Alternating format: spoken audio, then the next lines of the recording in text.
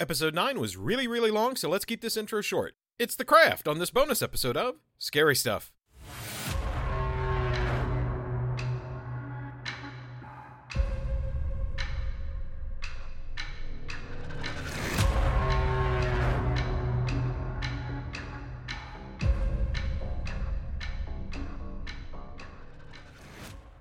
Hello, and welcome to this bonus episode of the Scary Stuff Podcast, where we're discussing The Craft. I'm Eric Dillinger, and let's get the formalities out of the way. It is better that you should rush upon this blade than enter the recording with fear in your heart. Jacob Jens Goldstein, how do you enter? What am I supposed to say? Whatever you want. The quote from the movie is, with perfect love and perfect trust. With perfect love and perfect trust. It is better that you should rush upon this blade than enter this recording with fear in your heart. Nick Leamy, how do you enter? With perfect love and perfect trust. Yeah. Considering we're doing this via Zoom, I would have been really impressed with how you would have done the rush upon this blade bit. I'm just impressed you pulled out a knife on Zoom. I wasn't expecting that. It takes some balls to threaten a man by knife over Zoom. I mean, we've gone through this bring pandemic props whenever I can. Like, a lot has happened with Zoom, but I haven't had a knife pulled on me with it yet. So that was brand new, and I watched the host. I try and do the props when I can. So I respect it. Thank you. We appreciate it. It certainly sets the mood. I mean, I'm ready to talk about some witchcraft. So, who had seen this before? Me. I had seen it before, and it was a long time ago, and I had very few memories of it other than bugs. That was the big takeaway, bugs and snakes? Yeah, I don't like maggots, and I don't like spiders, and there's a lot of maggots, and there's a lot of spiders in this, and they're real, and that makes it worse. I think my biggest takeaway when I saw it was Fairuza Balk. Her performance really stood out for me. Yeah, I was excited to do this. So we're doing this separately since this one actually came out before Scream, whereas what we did in episode 9 came out after. But I missed this entirely. So this was entirely brand new to me. And oh, wow. It's a movie I was aware of when it came out, but I didn't really know too many people who saw it or were fans of it. But it certainly gathered a sizable following in the years since then. And certainly its reputation has grown. So I've been wanting to watch it for a long, long time. See, I remember when it came out, and I remember it being popular. In fact, when I was prepping for this, I watched the trailer a couple of times, and I have more distinct memories of the trailer than the film itself. It got played a lot. Yeah, and it was a pretty big deal movie. I mean, it did well at the box office, especially relative to what you would have expected for a rated R movie about teenage girls. Yeah, and the rated R element of it's interesting, too. I'm sure we'll get into that when we get into the movie itself. But it's pretty funny. So, yeah, the budget on it was $15 million. Its box office was $55 million. 24 of that was domestic. So you figure with marketing, depending on what the marketing budgets were at the time, but you figure it probably basically broke even domestic, and then the worldwide was all gravy. And that's in $1994, which today would be like a piece of avocado toast. Pretty much, yeah. Yeah, it came out, what was it? Was it 94, 95? 96. So this 96? came out May 3rd of 96, and Scream was December 20th, 96. Yeah, I've mentioned before, some of my memories of the mid to late 90s are a little hazy, but I do remember this coming out. I don't think I saw it in theaters. I think I probably rented it at Blockbuster on videotape and watched it that way, which seems appropriate, honestly, for some of these movies. Like, this one just feels like you should watch it on a VCR. Yeah, the only person I had talked to about this movie was friend of the podcast, Anna, who, even before we decided on doing this as a bonus episode months ago, she messaged me to let me know that she had recently rewatched this, because I guess she had watched it back when it first came out. And her review of it basically consisted of, oh my God, Robin Tunney's wig is so bad. so that's basically all I knew going in, was that Robin Tunney had a bad wig. Yeah, because she had just shaved it prior for Empire Records, like the month before. Yeah, the director Andrew Fleming talks about it a lot on the director's commentary. But he makes a comment at one point about how she thought that was committing to the role and was proud of herself, and then she found out that wearing a wig every day was really committing to a role. Yep. In fact, one of the things he talks about a lot in this is how committed to the role the four central characters were, and how much awful stuff they did to him, hanging him from wires and, you know, scar makeup and all this and that. Like, oh, okay. I'm not really familiar with his work. I know he did Bad Dreams, which I know is supposedly very popular. I still need to see that. It's on my to-do list. And I know he did Threesome and Dick. Yes. Which are probably the most popular ones he's done. But yeah, I'm not very familiar with his work, unfortunately. So Peter Filardi, the screenwriter, was pretty hot coming off of writing Flatliners. And he took a meeting with Douglas Wick, the producer, and they were spitballing ideas. One of the ideas the producer threw out was the idea of doing teen witches. And Peter Filardi said, well, I've already written a script about the rise and fall of a teen Satanist, so I'm actually already kind of dipping my toes into that water. So yeah, let's do that. Peter Filardi wrote the first draft, sent it in. Studio liked it, but they had notes. They brought in Andrew Fleming to do a rewrite because he was pretty hot coming off of Threesome. And like you said, he was the perfect pick because A, he had done a horror movie in Bad Dreams, but he was also really hot coming off of Threesome as being the successful character drama. Right. He did a rewrite, and then they said, well, we want someone to direct it as well. And he said, oh, okay, I'll do it. All right. You know, it's funny. I do remember seeing Threesome in theaters. I bet you I went with two of my buddies in college, which was not a great choice. No. At all. Wait, so 3 of you went to go see Threesome? Yes. Me and two other guys. Yes. You really are just not a planner, are you? No, not at all. It's in fact one of them was the same dude I saw later. Saw just he and I went to see Jerry Maguire. So I was about to bring up the Jerry Maguire screen. You should watch trailers more often than we did at the time. I guess we went and I can't remember because a couple of the other movies we saw, the three of us, we saw Time Cop and Quiz Show. And I distinctly remember when we went to see Quiz Show, the one guy thought we were going to see Time Cop and was really disappointed. Which I still think about a lot. Because Quiz Show's a great movie and Time Cop is, well, Time Cop. But we also kept going and saw Threesome together. And I feel like that was the last movie we saw together. I reminds me of an awkward movie situation. At least as a trio. I once was asked to show someone, hey, you like horror movies? Show me a horror movie. And she was like, basically a sister to me. And I was like, all right, cool. Yeah, I'll introduce you to some horror. Like, what's a good classic one? Oh, we'll do Hellraiser. And that was a mistake. Oh. You don't watch Hellraiser alone with another woman who's basically your sister. It just does not work. It's a bad idea. I think you might win. Yeah. It was rough. Oh, you know what? No, there was another movie the three of us saw together. I think it was the one with the guys try to get his roommate to kill himself. Oh, Dead Man on Campus. Dead Man on Campus. Oh, yeah. That movie is funnier than there's any right to be. That was my exact impression, but I remember seeing it with those two guys and making kick me in the junk jokes for like 3 weeks after that. Because it was the first time we'd heard the phrase. All right, we're way off topic. We got to reel this back in. So yeah, Memories, the crap. all alone in the moonlight. So The Craft came out in 1996, from Columbia Pictures, who have also brought us other such movies as Venom, RoboCop, and Gothica. All right, why'd that get giggles? That's not a bad list. No, that's not a bad list. It was the sequence. It was like, oh, he's starting recent with Venom. Then we hop back to RoboCop and then hop to the middle for Gothic. And so I felt like Time Cop in following the chronology of you bouncing around in time. See, I just thought you'd be happy that I mentioned RoboCop at all, since like 2 or 3 times now it's been mentioned. Just like, why didn't you say that one? Touchstone. Exactly. Mainly for Orion Pictures, but yes, also Columbia. Yep. This was brought to us by Douglas Wick Production, which also did Gladiator, Girl Interrupted, and Working Girl. Okay, cool. And this movie actually had a witch consultant by the name of Pat Devin. They really went out of their way to try and make this as authentic as they could while being safe.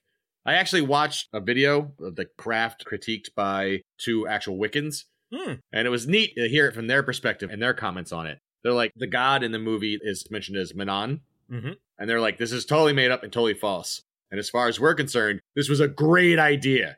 This was a fantastic idea. Because the last thing you want to do is try to recreate a ritual using an actual deity's name, because you're just going to piss it the fuck off. Which we'll get into more later. But I actually have a quote from a oral history done on the Huffington Post about The Craft. And it's from Filardi. And it's about kind of the witchcraft and the element of that in it. So I'm going to read that quote. It's kind of long. I did not use a witch consultant on the screenplay, but I did a lot of research, both reading and firsthand, into earth magic and the things we experienced when we are truly open to the forces of nature around us. I use Scott Cunningham's book Earth Power as one of my touchstones. It's an amazing text I still reference today. Goddesses in Every Woman by Jean Bolen was another. Joseph Campbell's The Power of Myth was my Bible. Hole's Live Through This was spot on for me musically while writing The Craft. It's the raw power of adolescent pain. I still think of The Craft whenever I hear Doll Parts or Softer Softest. Apologies to Courtney Love. During the writing process, I had some interaction with Wiccans and their culture, but not much. My characters were soul practitioners. I believe that magic lives in each of us and is accessed in unique and personal ways. That's how life has worked out for me, and it's how magic manifests and grows for the 4 young women in The Craft. I'm fascinated how into magic everybody involved in this picture was. Yes. And it shows. Yeah. And Fairuza Balk, I believe, was a practicing Wiccan at the time. Yeah, she even owned a shop. Yeah, after the movie, she used some of the money she made from the movie to buy a shop. She kept it for about 5 years before selling it to the managers she had for the shop. And that's incredibly believable. There's very little I would not believe about Fairuza Balk if he told me. I think at this point, like, she's an amazing actress, and I've loved her in pretty much everything, and she's fantastic in this. But she seems like she would be a fun night on the town. What's neat is watching like the ritual parts of the movie. I have some Wiccan friends, and I've actually participated in a few rituals and spellcraft, and it's really well done and close to what a real Wiccan ritual looks like. Sealing the circle, invoking the elements, the use of the dagger and the cup. I've always been impressed by how well they did this movie for being as true to Wicca as they could. Well, they had a consultant on the picture. Yeah, Pat Devin. Who I thought about reaching out for this and then never pulled the trigger on. Sorry, listeners. It adds a layer of authenticity to everything that really makes it a more interesting movie than others that, I don't know, Blair Witch, the second one, Black Book, whatever it was called. Book of Shadows. Book of Shadows. That's the only Blair Witch one I haven't seen. Like, I saw the first one and I saw the reboot, but I skipped the sequel. Oh, because you shouldn't have told me that. It looks bad. You shouldn't have told me that, because wow, did you just sign your own warrant? We don't need to watch it. Oh, yes, we do. Book of Shadows is the one movie I've seen. I went to see with a group of friends, and my friend didn't make it through the opening credits. He got up in the opening credits and sat in the lobby for the rest of the movie. You heard it here first, listeners. We're clearly doing a Blair Witch episode soon. I thought episode 13 was set in stone. I guess not. I guess now it's going to be Blair Witch. Which is a shame, because I don't really want to see that last one again. Ugh. Last one was okay. It was just a different beast. Anyway, we should probably actually get into the film. To get into the opening of the film, but one thing I'll mention real quick is this is another case where I read the script again. I was hoping I could get a hold of the script before Andrew Fleming did the rewrites. I didn't. So this is a draft of the script that was written November 11th, 1994. So presumably this is the draft right before they started shooting. I'll mention a couple bits and pieces as we go, and I'll mention some stuff at the end. There's not a ton to go over, but there are some noticeable differences. But the reason I'm mentioning it up front is this movie does have a pretty sizable cult following. And if you're a big fan of The Craft and you're curious about how it looked going into the making of it and what might have been different about it, then I would say look up this script and check it out, because this script isn't hard to find. This draft of the script is present in a lot of places online. There are some interesting differences. So I wanted to mention that one up front. If anyone's curious about what could have been, this is an easy movie to check that out with. The script's pretty readily available. And part of the reason I think of that is the opening, because the opening we get is a shit ton of candles, which is a recurring thing in this movie, with shit ton of candles in many, many scenes. But we get shit ton of candles, and we get a trio of characters, which would be Nancy Downs, played by Fairuza Balk, Bonnie Harper, played by Neve Campbell, and Rochelle Zimmerman, played by Rachel True. Yeah, Neve Campbell, she went on to do Scream, I believe, after this. Yeah, she had a good 96. Absolutely. Whenever I think of Fairuza Balk, I always think of Return to Oz, honestly. Same. But she also did Island of Dr. Moreau. I always think of America History X. Fair point. Yeah, no, Return to Oz for me. But since you bring up Island of Dr. Moreau, if you're a fan of Fairuza Balk, check out the documentary Lost Souls, which is all about the making of the Island of Dr. Moreau, which started as Richard Stanley's and ended up being done by John Frankenheimer. Nice. Because she's interviewed on it, and she tells a lot of fun stories on the making of that movie. Is absolutely batshit. It's a phenomenal documentary. But listening to her try and coax Marlon Brando into giving a shit about the movie is fascinating, with her trying to do character stuff and him going, no, this is This is just dumb. So why worry? He's just telling her, oh, you're young and beautiful. You shouldn't worry so much. That's funny. I just saw a clip of Christopher Reeves talking about Marlon Brando. Really? On Superman. Yeah. Somebody on Twitter retweeted it, and I watched it because, it's Christopher Reeves, Superman. And he basically shits all over Marlon Brando because he didn't give a shit. Wow. And didn't he have his lines written on the baby or something like that when he's holding the baby up? God. Like his dialogue was written on the costume. And he talks about it. Like, he's like, do you think he was a mentor? And Christopher Reeves goes, no, because he didn't give a shit. Like, he could have cared. He could have been all that, but he didn't. And, fine. That's fine for him. But this was like during the press tour for Superman. It was on Carson or one of those shows, and I was just fascinated because Marlon Brando has always spoke of in these reverential tones, and then the one interview I've seen talking about him specifically, other than Hearts of Darkness, he's just like, yeah, this guy didn't do anything. Brando's a piece of work, even before all that stuff that came out recently about the making of Last Tango in Paris, which is awful. But even before that, I remember the stories of him working on the score, the Frank Oz movie, where he refused to take direction from Frank Oz unless Frank Oz directed him in the Miss Piggy voice. So God. He forced Frank Oz to do Miss Piggy when directing him for the entire duration of the film. He was a piece of work. Well, anyway. So the third of the trio would be Rachel True, who I know very well from Groove and Half Baked. And just to bring us full circle to our previous episode, she was also in Dawson's Creek. Oh, was she? She's my Dawson's Creek connection. I'm going to pull a Jake. I'm going to see if I can connect Dawson's Creek to the rest of this year's episodes. That was real easy with last episode. I know.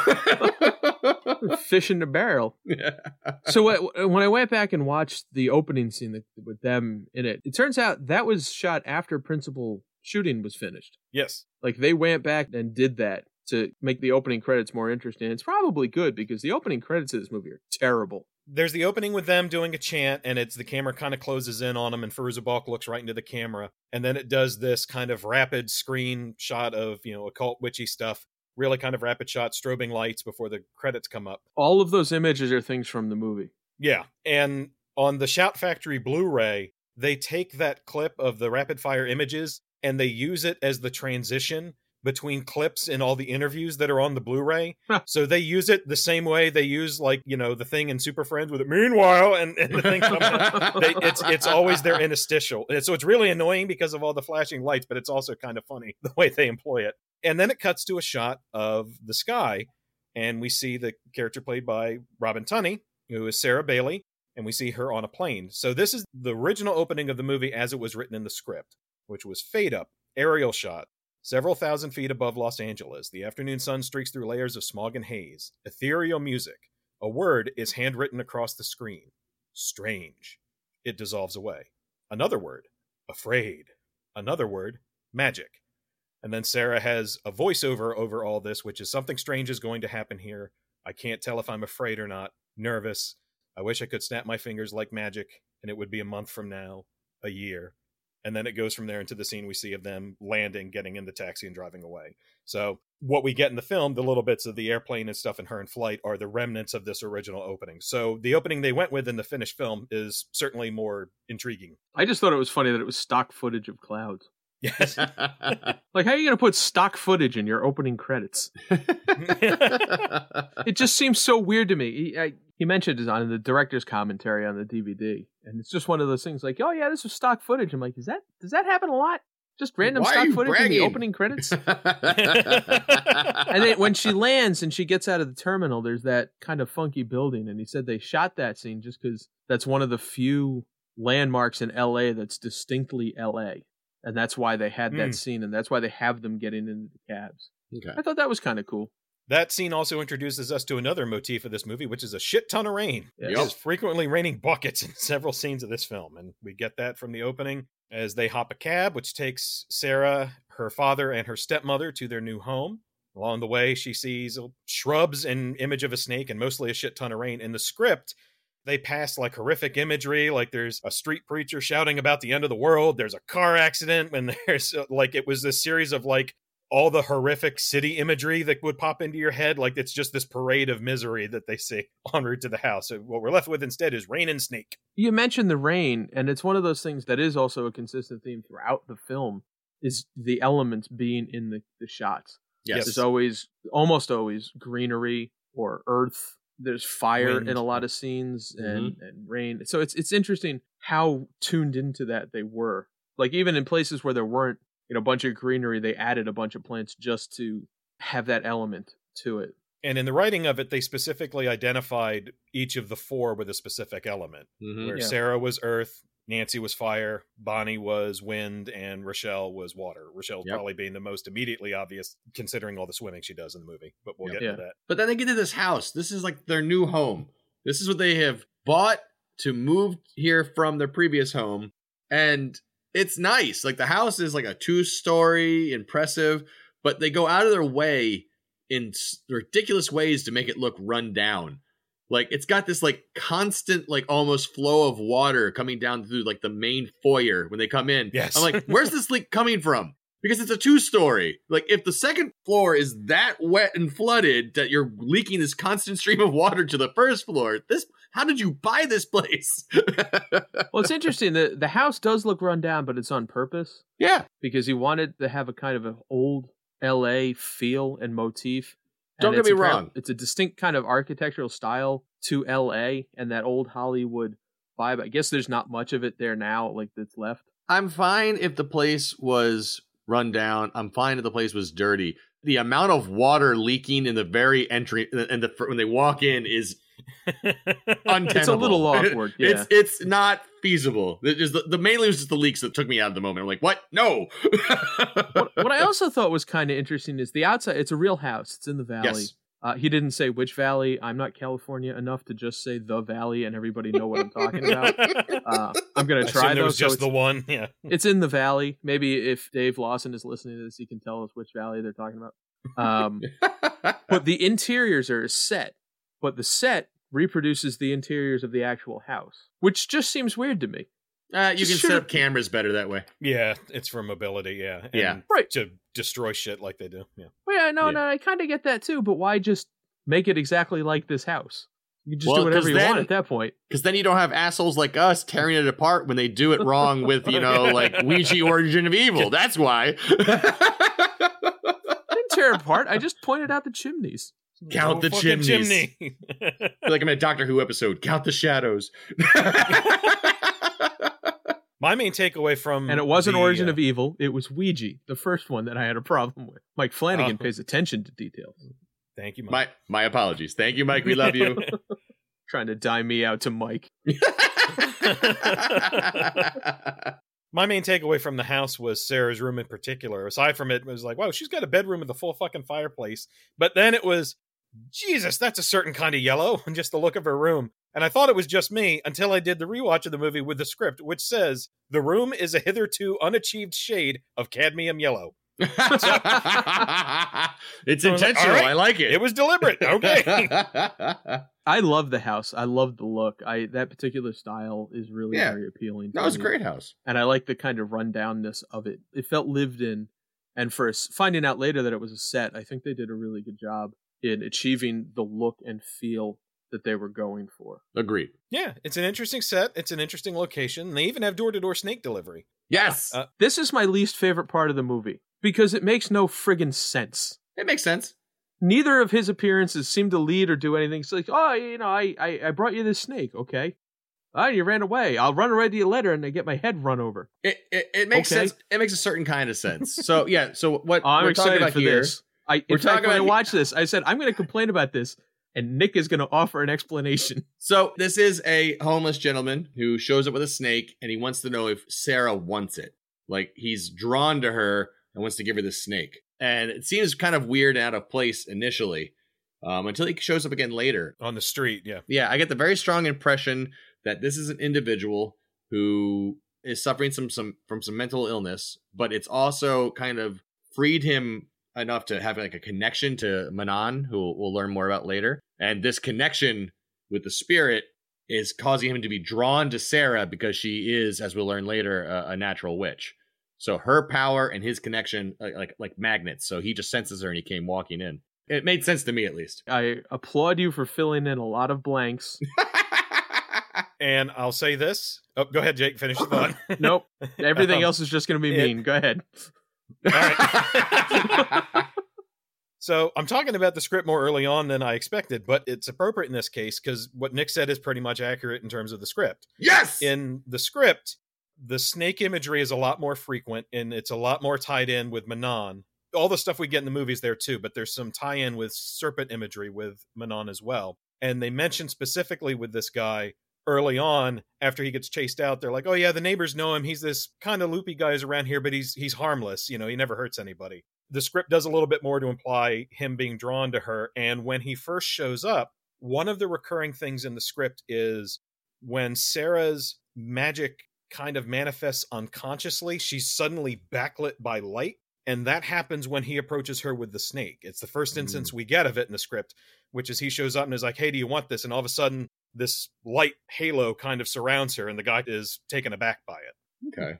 So, good job, Nick. Thank you. Yeah, it's just none of what we just talked about is actually in the film. He didn't even talk about it on the director's commentary, which I was hoping for. Like, oh, he's going to explain the dude. Nope. He's just going to talk about fucking stones and shit. I get the impression they were trying to, like, just breeze through it quickly. Like, they were like, we got to get to these women together. We don't want to spend too much time, dwelling on outside forces. This is really about the relationship between these four. Anything else is tertiary. We'll give it a quick nod and move on.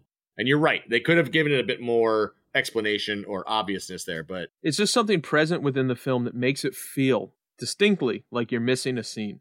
Yeah. And I'm with you on it. I'm with Jake on it being one of the worst scenes in the movie. It's not my least favorite part of the movie. We'll get into my least favorite part later, but it does feel out of place. And it's not helped by the fact that the guy seems to be dubbed poorly. So it's like this weird guy standing there with a snake with dialogue that seems kind of out of left field and doesn't seem to be his voice. So it just feels kind of jarring the way it's stuck in there. But I will concur. I got it. And I think I understood it. But yes, it's definitely shoehorned in. Before we get too far from it, I wanted to mention, because it's still playing kind of in this scene, or just ends right before this scene, is the opening credits song continues the great tradition of 90s bands covering older tunes, because it's Tomorrow Never Knows, which is a Beatles song, and it's covered by Our Lady Peace. Yep. It's not even the most famous cover in the movie, and there's a lot of covers in this movie. I just thought it was kind of odd that it's just so consistent with all these, and I wanted to mention it before we got too far away from it. Then finally, we cut to the first day of school. Sarah goes to Catholic school. I forget the name of the school, but no, it's a nod to, I believe, the writer's high school. Oh, gosh, I forgot to write it down. It very well might be. I know there are specific instances. I know it is. I don't know if it's from Filardi or Fleming. I know there are specific instances from Andrew Fleming's high school life that he put into the movie, specifically the character of Bonnie, the character played by Neve Campbell, who we're about to meet, where one of her major character elements is that she has these significant burns on her back that kind of run up her shoulder and whatnot, which she's incredibly self-conscious about. That element was tied specifically to a girl Andrew Fleming knew in high school. He knew a girl who had those burns. Oh, wow. Pretty much just like that. So that was something from his life. And the suicide element with Sarah having attempted suicide before the onset of the film is something we find out later on. That was also tied to the same girl that Andrew Fleming knew. So yeah, we start off in the school, and this is where we actually meet the trio officially, with Bonnie, played by Neve Campbell, Fruzabalk playing Nancy, Rochelle, played by Rachel True. And as we're walking down, we see Breckenmeyer. I'm sorry. I got a love in my heart for Breckenmeyer. I can't even exactly tell you why, but I do. Got Breckenmeyer playing Mitt. I think this is his first film. Role. Yeah, making satanic jokes as they walk down the hallway. He's got, for my money, coming up, the most awkward joke in the film. In this opening or one of the next bits? It's when they sit down in class. It's when they're the French scene. Yeah. We'll get to that in a second. Yeah, it's funny. They introduce them and they're supposed to look kind of frumpy. One of the themes in this is that their clothing and their hair shift along with their power and their stature and their abilities. So they're introduced, like Neve Campbell's wearing this windbreaker and it's all it looks like it's 3 sizes too big. To that end, something you'll appreciate, I spent a lot of the last chunk of this movie going, oh, I like that outfit. Oh, I like that outfit. Like, Rochelle's got this nifty coat at the end. In the final scene, Bonnie's wearing like this Tim Burton-y striped shirt that goes like way past her hands, like the cuffs on it are enormous. Yep. And I was like, oh, the costumes are fascinating. Let me look up the costume designer. The costume designer is Deborah Everton, who worked with Andrew Fleming on Bad Dreams and Threesome. And she also worked on First Contact and The Abyss and Highlander 2. She was the costume designer for those. Nice. But she was the costume designer on the pilot for The X-Files.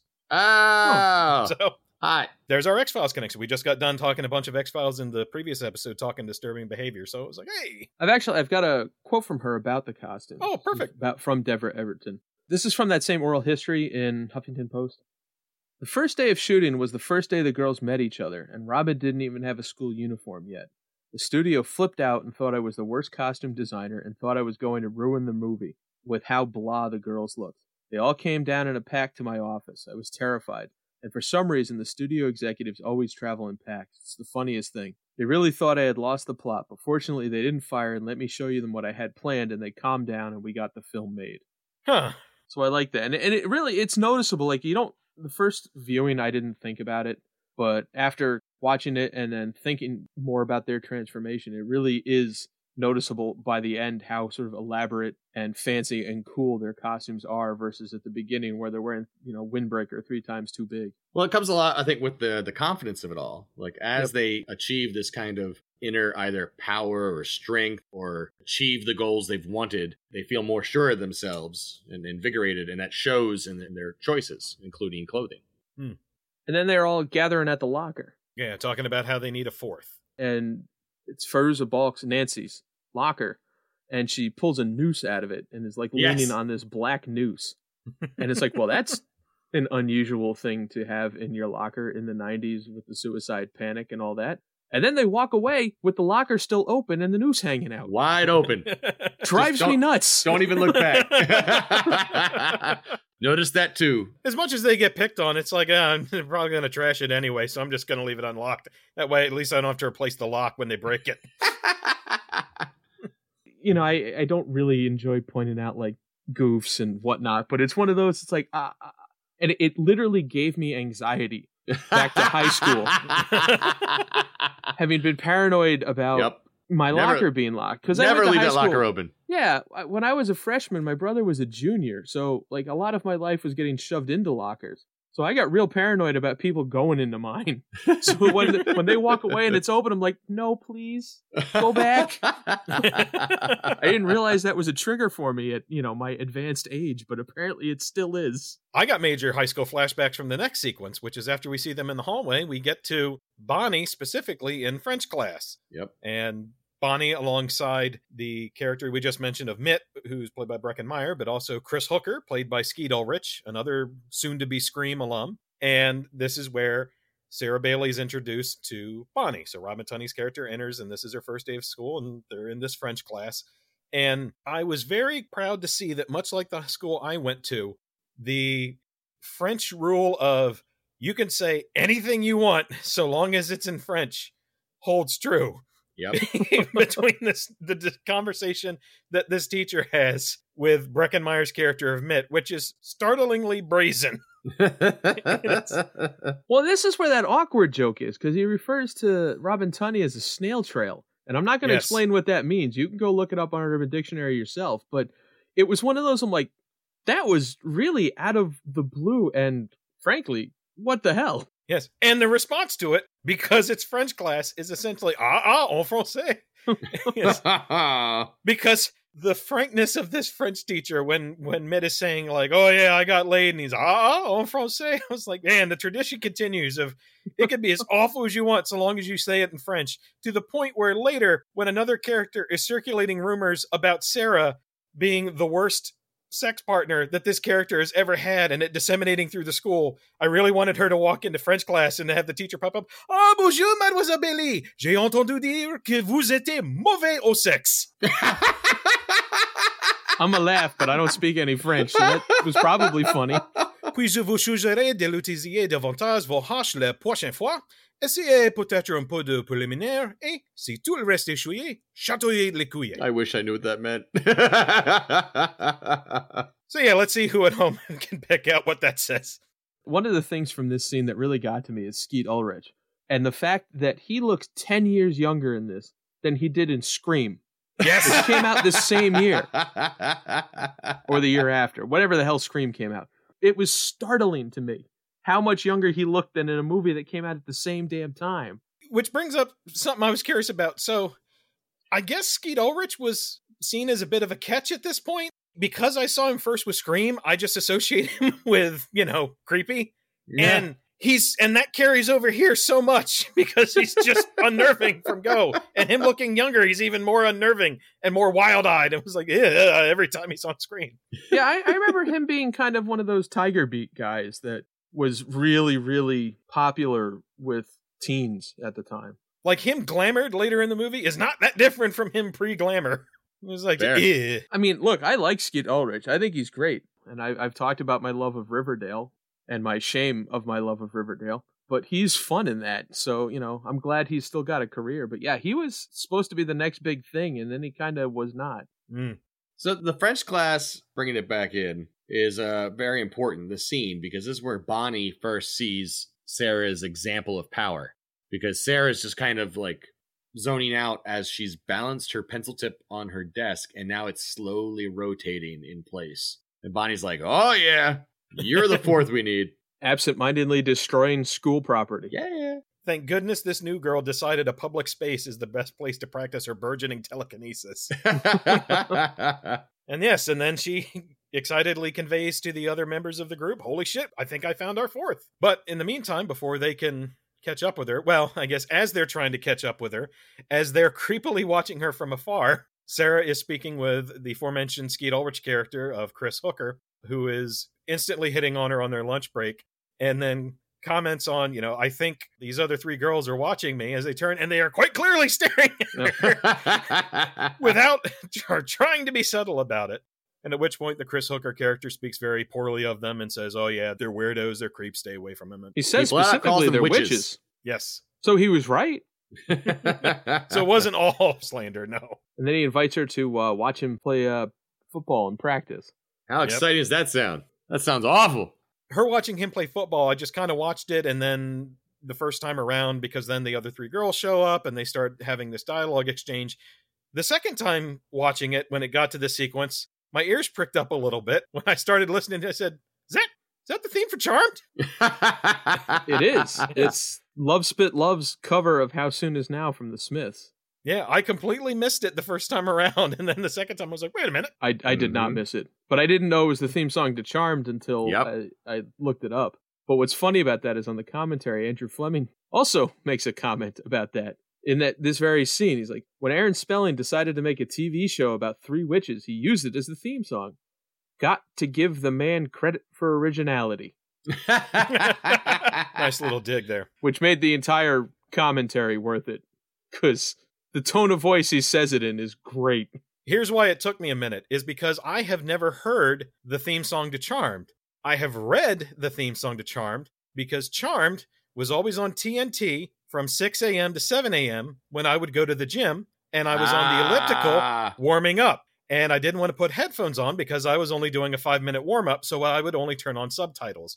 And I would always get the end of Law & Order, and then I would get the beginning of Charmed, depending on how soon I got on the elliptical. That's so hilarious. I have seen the lyrics, closed caption for Charmed, many times. I have never heard the song put behind it. That's great. Wow. I was just fascinated that it all being a Smiths cover, because, again, I had never seen Charmed. I didn't know it was the theme song to that until after this. I didn't know that this was going to be in this. And, I like Love Spit Love fine, but I love the Smiths version. And I don't know why you wouldn't just use the Smiths version, but so it goes. It's a good cover. In his interview on the Scream Factory Blu-ray of this, I believe it's Andrew Fleming is talking about meeting with the studio and discussing that he wants the visual aesthetic for the girls to be vaguely reminiscent of The Cure. And the producers and the studio heads basically went, oh, yeah. Now, who's that? So it could be that was why it was get a new band. It was like, now who are the Smiths? Oh, man. That's funny. But in this scene, the trio of girls who were in this little coven, or sort of coven, introduce themselves to Sarah. They're coaxing her away from watching Skeet Ulrich play football. They said, go shopping with us. Nancy says specifically, he spreads disease. I speak from personal experience. He's a jerk. And said, come with us. We're going to go shopping somewhere where we get a 5-finger discount. But first they yell at him and he trips. Yes. Which is funny because apparently it's Skeet Ulrich doing his own stunt. Apparently he's a great faller and that's one of his many talents. And Fleming went on about this on the commentary. So it was one of those like... Sure. Which is funny because later on there's a sequence where he's moving quickly, getting out of a vehicle, and it is decidedly Skeet Ulrich's stunt double. It's like, yeah, that is not him. So they're en route to this shop. This is where we establish Nancy's wrist scars, and she establishes she had a previous suicide attempt. We don't get any details about it, but he acknowledges the scars, and then they kind of move on. And enter... I find it funny that Robin Tunney went from one movie where she was a suicide attempt to another movie where she was a suicide attempt. The only difference being the direction of the cut she made. Oh, was that in Empire Records? I can't remember. In Empire Records, one of her confessions is that she recently attempted suicide. It's been too long since I've seen it. Empire Records is why she's wearing a wig during this entire film. And then they enter the shop that's owned by the character of Lirio. And... they don't say the name of the shop, but I'm assuming it's Candles, Candles, Candles based on the inventory, which is what the girls are partly there to pick up. So this is apparently the girls' favorite store to rob and employ their 5-finger discount using the justification of everything in nature steals. Quick script tangent. In the script, they go to the mall first. And every time they go to steal from a place, they have a motif. And Bonnie says, today's motif is red. We're only going to steal things that are red. And so they go to a place. Bonnie and Sarah have some dialogue and sees them stealing red scarves. And the salesman goes to confront them. And Sarah, again, kind of unwittingly glamours this person, just kind of like she does the Snake Man in the beginning of the script. And then they kind of head out of there real quick. And then they go into Lirio's shop. Bonnie is encouraging Sarah to stash a book away, and Sarah's grabbed some candles, and Sarah is quite intrigued by this little curtained off area at the back of the store, wondering what is back there, presumably the adult video section. We're not entirely sure, because before she can get through the curtains and see what's back there, the store owner Lirio grabs her wrist and says, no, that's not for you. You gonna pay for that shit you're holding? And Sarah says yes. And she, oh, you're not like your friends, which I thought was interesting. As soon as she says, yeah, I'm gonna pay for these. Oh, really? And it's a book called The Craft. At which point they start discussing candle magic. So once again, pushing the candle angle in this store. They're overstocked and they need to get this shit moving. No, what you want is a candle. Even though she goes, maybe you're a natural witch and your power comes from within. That may be true, but still, you need these candles. I can't stress enough. Very popular choice. Candles, motherfucker. Candles. Yeah, and Sarah has this pleasant exchange with Lirio, the shop owner, about, like Nick mentioned, you being a natural witch. Presumably, the other three are just robbing the place blind during this entire sequence. They leave, and they cut to the city street at nighttime, which is bustling with people. We should mention that Lirio is played by Assumpta Serna, who is a hugely famous actress, pretty much everywhere but the U.S. Oh. She's Spanish, but she's won all kinds of awards, like Best Actress awards in like Argentina and Chile and Uruguay and just all over the place. So she was probably the most world famous actress in this film at the time. She did a good job. Yeah, she's fun in a very small part, but she does a good job in her very little screen time. Yeah. In the following sequence, we get the return of the Snake Man. We also get a street preacher who is sadly not played by Dolph Lundgren. For anyone who likes Johnny Mnemonic. And Snake Man tells Sarah, I know you. I've got a snake to give to you, and starts chasing her down. Street preacher shouting at her, come, child, come back to Jesus. The girls go running from creepy snake dude. He runs into the street, and then a convergence of events, which is implied to be magically engineered. The snake guy is rather graphically run over by a taxi cab, goes right under the wheels of it, and girls flee from the scene of that, head over, camp out by a tree, and Sarah is a little bit horrified, but the other three girls are excited because, holy shit, that was us. We did that. That happened because of the four of us, which means now that there's four of us, we can really do some shit, and holy shit, maybe he'll really listen now. Yep. And then we get Sarah inquiring, who are you talking about? And they clarify Manon, who is the sort of deity that these girls worship. They say Manon is the god, the devil, everything. That if there was a stadium for God and the devil to battle it out, Manon would be the stadium. That Manon is all of existence. So it's beyond simpler things like darkness and light. It's the everything. Now here's something I thought was interesting. So, not knowing a lot about witchcraft and Wicca, but what you see kind of in popular culture is it always referred to in feminine terms, where everything kind of has a very feminine angle to it. Whereas the character of Manon in the movie is referred to as being male. He specifically uses the pronoun of he, specifically when Nancy brings it up. Which is further ironic because it's a French female name. Yes. So I was curious about that. That's interesting, using a male pronoun for it. And going back to the script real quick, in the script, that scene's slightly longer, where Nancy uses the pronoun of he for Manon. Bonnie uses the pronoun of she for Manon. And Rochelle says specifically, I think it's more of a transgender thing. So the gender question for the deity is left more vague in the original script, which I thought was interesting, that it's not specifically male. So I kind of wish they had left that in. Yeah. The other bit, apparently that scene was longer that they filmed. They just cut around it to keep things moving. Yeah, there's other bits and pieces of exposition in there, but that was the main bit I wish they had retained from that. The bit that wasn't in the script, which I wanted to be in the script, which is where Sarah is getting the name of the deity, which she says, who are you talking about? And they said, Manon.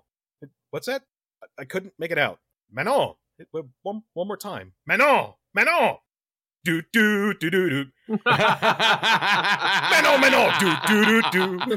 Manon, Manon, do do do do do do do do do do. Manon, Manon, Manon, Manon, Manon. Well, that would have been perfect. That was well done. Kind of takes away from the invocation scene later in the movie. If it's them around the fire, and then, Manon, do do do do do, I invoke thee, do do do do. Oh dear God.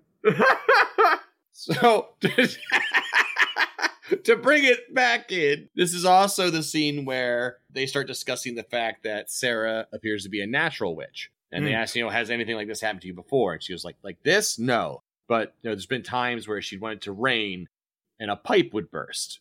Or that she would want things to be quiet and she would go deaf for a few days. The idea being that she seemed to be able to affect the world around her, but was very unfocused. Just the first time a focused energy effect occurred. Yeah, she gives the exposition about these weird incidents which point to her being a natural witch. The other girls continue to try and give her the sales pitch. Sarah says, sorry, I can't hear anymore. I got a date with a creeper. And goes to the rooftop of a hotel to meet Chris. Where they talk about head size. Because he makes fun of the trio's head size, yeah. It's just a weird flirting technique in my book. It's a strange dialogue exchange. I took it as a used line. He's used it before. Because it's like, make fun of someone's head, comment your head, talk about kissing your head, come in for the kiss. Like, it's clearly weird in a sense that I think teenagers are supposed to be portrayed at some level as being stupid. Nobody in high school really has. Most people in high school don't have game, so he had this used line he's used before. It's worked. I don't know what you're talking about. I can't even. I had the opposite of game in high school. But this is something that it felt very scripted. Not in they did a bad job with the script so much as he did a bad job with the way he approaches women. Oh, yeah, I didn't think it was awkward in the script. It's just the kind of funny, goofy shit. It was like head size. And I can say from experience that if you ever comment on the shape of somebody's head to some other people, they will never let you live that down. Just saying from experience. Good to know. My head is massive. You may talk about it as you see fit. I knew my head was big, and now that I realize that like every other mask I buy won't stay on my ears. I gotta get a big ass mask. Like, how fat is my damn head? I need an extra large hat. Goddamn pumpkin walking around here. Mostly stone up in this noggin, but anyway. So anyway, that's my PSA. Don't mention head shape around certain people because they will never let you forget it. Nice mask. Does it double as a hammock with that big ass head you got? And the head approach doesn't work that great for Chris. It lands him a kiss, but Sarah's not willing to go further than that, and good for her, because Chris is creepy as fuck, as we established. And Breckenmeyer is like 3 feet the other direction. They just left. You don't see them, but they just left. So Sarah says, yo, that's as far as I'm willing to go. Chris says, all right. And she says, you're not mad, are you? And he says, oh, no. And then instantly slanders her the next morning at school. Yeah, he starts telling everyone that they did sleep together and that she was the lousiest lay he's ever had. And she finds this out by the trio, who are just like, yeah, you should know. Yeah. And then she goes and confronts them. Yeah, she goes right up to him and is like, hey, what the hell? I thought we had a nice time. And then he immediately starts treating her like a clingy stalker. And it's very uncomfortable. I'm just like, oh, God, this guy's fucking awful. It's also got the movie's one instance of the word fuck. Yep. She goes, Yes. fuck you. He's and he walking goes, away. nah. She says, fuck you. And that's on purpose, actually, because they wanted to get this as a PG-13 film. And in order to be PG-13, you can only have one non-sexual fuck. Yep. Instance of the word, not, Right.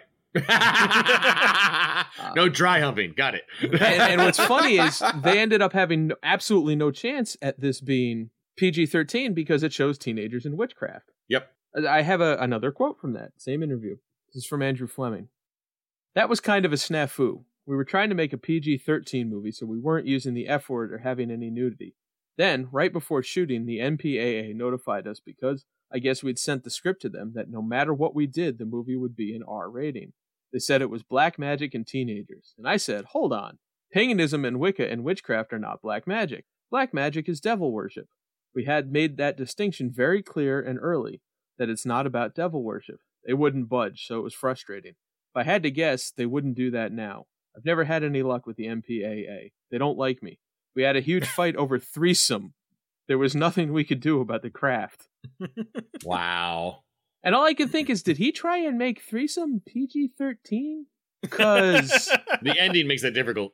I mean, there's not a ton of like nudity or anything in it, but It's just sex. that movie is about what you think it's about. I mean, there's more to it, but it's anyway. I was fascinated by that they tried very hard to make this PG-13 and then realized after shooting it that nope, no chance. I think it's particularly ridiculous, too, because when I finished watching it, I said, I assumed it was PG-13.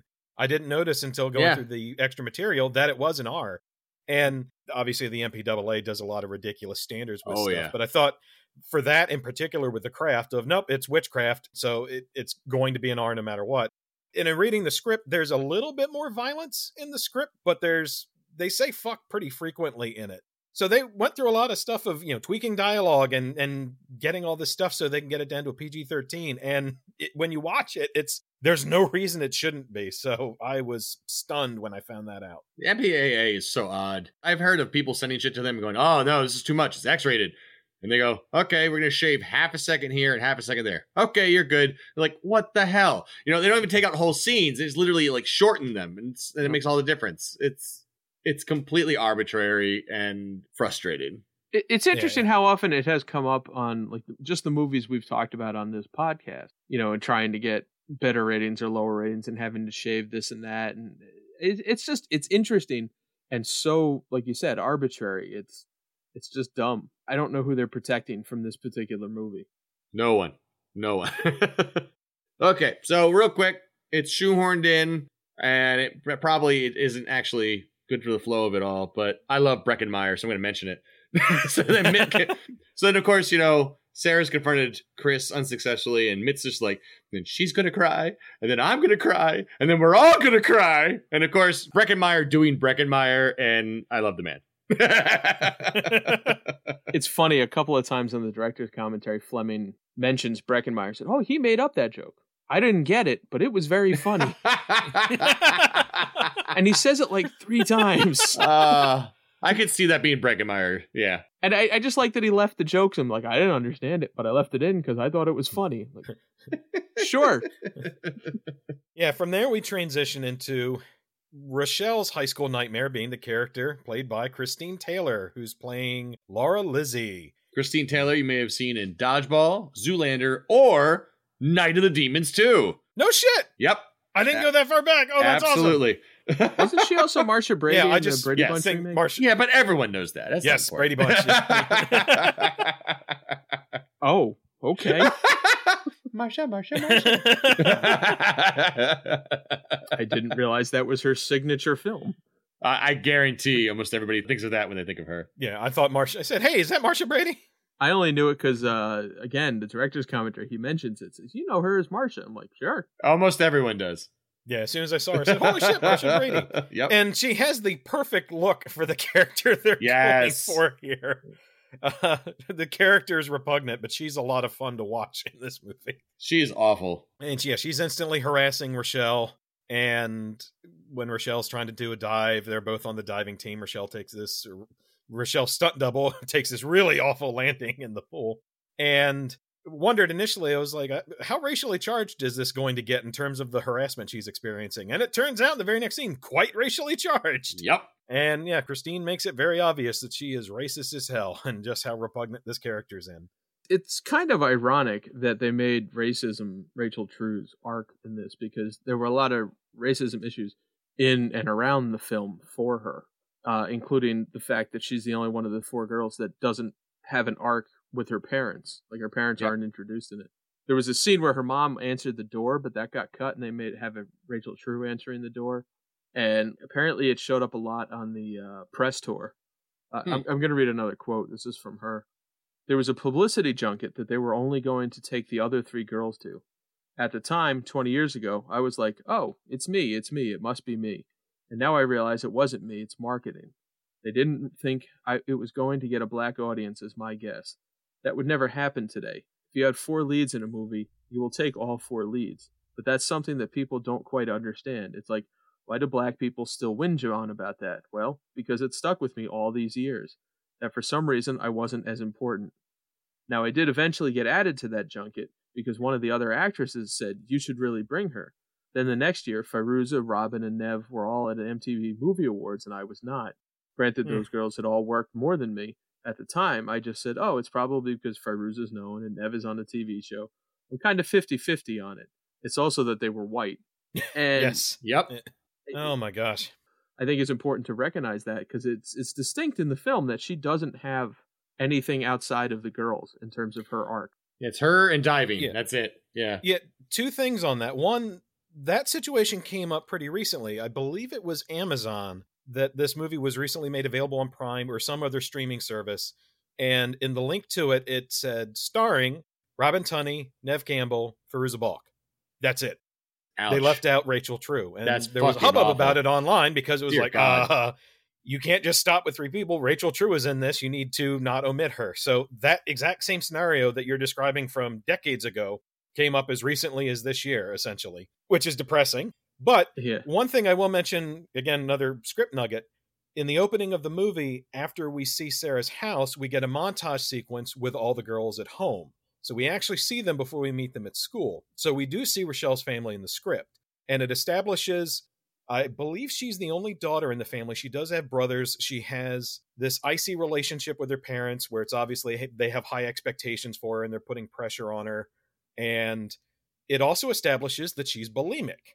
So that is one of her runners for the movie, is her being bulimic. And it's what the other characters speak derisively of her character about. Like, her friends in this coven frequently refer to her as a barf machine frequently through the original script and speak ill of her in that way. So she does get a little bit more to do in terms of the family context in the script. And yeah, it's decidedly noticeable in the finished film that all that stuff was omitted. Like, oh.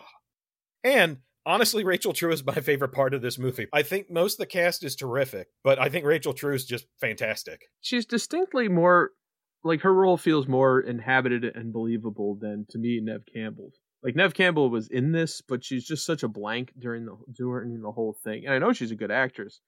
It just felt like she was barely there, whereas Rachel True felt present. I disagree on that one with Nev. I feel that she was actively trying to be just in her shell and contained and cut off in the world because she was just so self-conscious of her burns. I thought that really came across, and I felt she really burst out of that after the change later. But I agree that Rachel did a great job. The best scene, I think, from Nev Campbell, at least the only one that really left an impression on me, was actually cut. It's one of the deleted scenes on the DVD where she's trying to get Robin Tunney to cure her scars. And she's very good in that, but the rest of the film, I don't know. She just left me a little cold on this. I quite liked her in it, but I'll get more into Nev Campbell and the other cast members later. Something specific, I'll bring them up in. Either way, it's nice when the racist girl's hair falls out.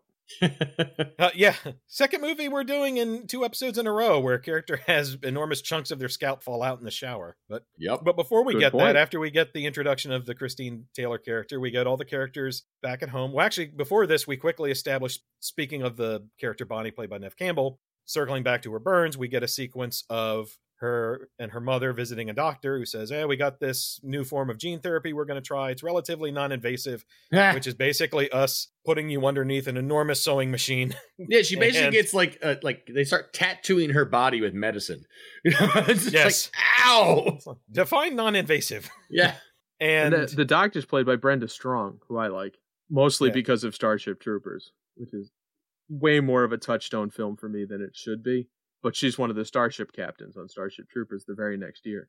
So we'll bring this up now since you brought up the deleted scene. In the finished film, we get this sequence with Bonnie, and then there's magic used later, and then when Bonnie goes for her follow-up visit, everything is cured. And like Jake mentioned, there's a deleted scene on the DVD where Bonnie's in the hospital asking Sarah to cure her scars. In the original script as it's constructed, a lot of the scenes in the finished film are moved around, and all the stuff with Bonnie and her scars was all together, and that was later. So it went right from the first gene therapy session to Sarah visiting her in the hospital and Sarah using magic on her, and then it cut immediately to the scars being gone the next day. Nice. So that was all strung together back to back. So it wasn't spread out and seemed like it was over time. It was all in this very short span initially and happened much later. So it makes Sarah's impact on getting her scars to heal much more apparent. And the script also establishes one of the bits from the deleted scene, which Sarah, in a staggering act of cruelty when she visits Bonnie in the hospital, she says, I brought you something to snack on, and she brings her a box of Snackwell's cookies. And I don't get upset about much, but Snackwell's cookies are fucking disgusting. I hate Snackwell's cookies. When I was growing up, like every now and again, my family would go on, we're eating healthier now, and we're switching over and more vegetables. We bought a juicer, and we'd go through these things that lasted like 3 days, and then we'd give up on it. But we went through this binge of Snackwells, and Snackwells are so goddamn disgusting. And I saw it, and it's this deleted scene for the film, and I said, oh man, Snackwells must have paid a bit for that awful product placement of their garbage-ass product. And then I went and read the script. It's in the script! It says Snackwells in the script! It's like, they're just coming for you, Eric. They're coming for you. Just little discs of black magic. Awfulness. Snackwells, I hate you. Look, I'm with you. Snackwells were terrible. I don't even know if they still make them, but the world is all gone to shit, so I assume Snackwells are still part of it. But we've mentioned before our desperation for sponsors, so I'm willing to stifle some bile if Snackwells wants to sponsor the Scary Stuff podcast. That makes me think of that old Onion article, Eat 'em up, fuckers. I can hear it now. It'll be me doing, hi, everybody, Snackwells. Bring the delicious snack that brought to you by... And then just in the back, you just hear Eric going, fuck. Just me biting through my restraints. Gross. We love this bullshit. So after we get the introduction of the gene therapy sequence, which we'll circle back to later, we now get brief snippets of some of the girls at home. We get Sarah at home. This is where we get a flashback to her suicide attempt. Mm-hmm. So, which we don't get a lot of. We just see she gets these images of her slitting her wrists and then drinking from a glass of water, which she then drops and it shatters. And that's all we pretty much get of that with Sarah. And then we cut to a scene with Nancy. Yes. So I need to say something about this. This movie jumps through so many hoops to establish that Sarah is a natural witch, and therefore she's, so inherently powerful because, it runs in her family. She's a natural witch, just has it from birth. But it doesn't make sense to me that Nancy is not equally as powerful, because Nancy's family has clearly, deliberately built their home on the convergence point of several trash family ley lines because her house is ridiculous. We see it's raining outside of Sarah's home when we have her flashback, but then it cuts to Nancy's place where it is raining 5 times as much. It's like 5 storms have converged over her place. There is an emaciated dog tied to a stake in front of this house, which is covered with miscellaneous debris. The music is instantly discordant and out of tune. She goes into this home where the wallpaper is peeling. There are already 2 bowls full of water catching runoff from the ceiling, in which the power immediately shorts out. Her mother comes in swearing up a storm about how things are awful. Her stepfather is Carl Bertana from Aqua Teen Hunger Force. Not her stepfather, but her mother's boyfriend. If she had grandparents, they would all be in one fucking bed like Charlie Bucket's family from fucking Charlie and the Chocolate Factory. It's nuts how awful her home is. And to make it worse, in the script, when she's talking about her childhood, she says, yeah, when I was little, my mom would give me vodka and juice when I was a kid, just so she could laugh at me being drunk. Oh my God. It's like, oh my God. It is worth noting, first off, everything you said is absolutely correct. But I do have to mention that the mom's boyfriend is played by John Kapelos, who I will always know deep in my heart of hearts, because I love him dearly, as Detective Skanky from Forever Night. Really? Yes. I've only seen an episode or 2. So. I love Forever Night. I don't know why. Just something about a late night detective who's also a vampire just like sits with me very well. I have a lot of nostalgia for early 90s syndicated TV, and I'm pretty sure we own the DVD box set of Forever Night. You do? Nice. And it's actually sitting on my shelf right now because you lent it to me. Well, I guess that's confirmed now. I'm sitting here thinking, I could have sworn we owned that. You do. Given the amount of time it's probably been since Nick took it, I'm pretty sure it's Nick's common law DVD set, pretty much. I've had it longer than you ever had it, so it's mine. Detective Skanky is mine. Common law DVD.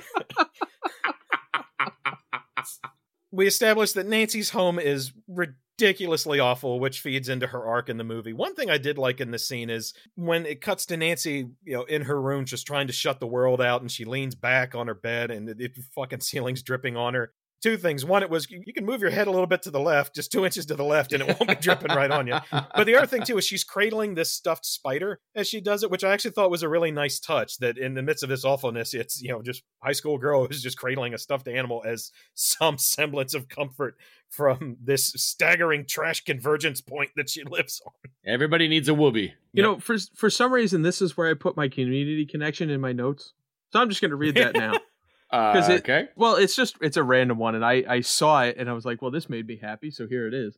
It's Fairuza Balk did a lot of voice work, and one of the things she did was she voiced Lady Talak in the Lords of EverQuest video game. Oh, okay. Also in the Lords of EverQuest video game was Keith David, who voiced Lord Vec. Keith David played Elroy Patashnik in Season 6 of Community. Hey. So there's the connection. Now, there's other ones, but this was through an EverQuest video game, so obviously that was the one I went with. That makes it the best. That's awesome. I was just fascinated by that. Because I played that game, man. I think Lords of EverQuest was pretty fun. Keith David. Well, there you go. I don't know why this is where I put it in my notes and why I was thinking about that when I watched the film, but here we are. So after we've established this bit of awfulness with Nancy, the girls meet the next day at school. They say, hey, we're going on a field trip. We get them on the bus heading off to this field trip in the woods of just this excursion with them. And this is where we get the classic line. I was about to say, I'm going to guess this is the iconic line of the movie, which is them getting off the bus, and the bus driver says, hey, girls, watch out for those weirdos. And Fairuza Balk drops the shades a bit and says, we are the weirdos, mister. And she gives that smile. It's the best. I could have sworn that they wrote that just for the trailer, but apparently not, at least according to Andrew Fleming. Mm-hmm. But it was one of those, like, that's... Because that distinctly was the thing I most remembered about this film, was that line and that scene. It stands out. Yep. That line, that scene, and the Smith cover. Those are the things that really stood out for me. And this is where we get the "it is better that you should rush upon this blade" bit, which we homaged in the opening. And we get them sitting around and pouring out some non-alcoholic Cabernet Sauvignon, apparently. Apparently that's a real wine brand, Ariel. I looked it up and it was like, hey, it's actually non-alcoholic, which explains how they got it.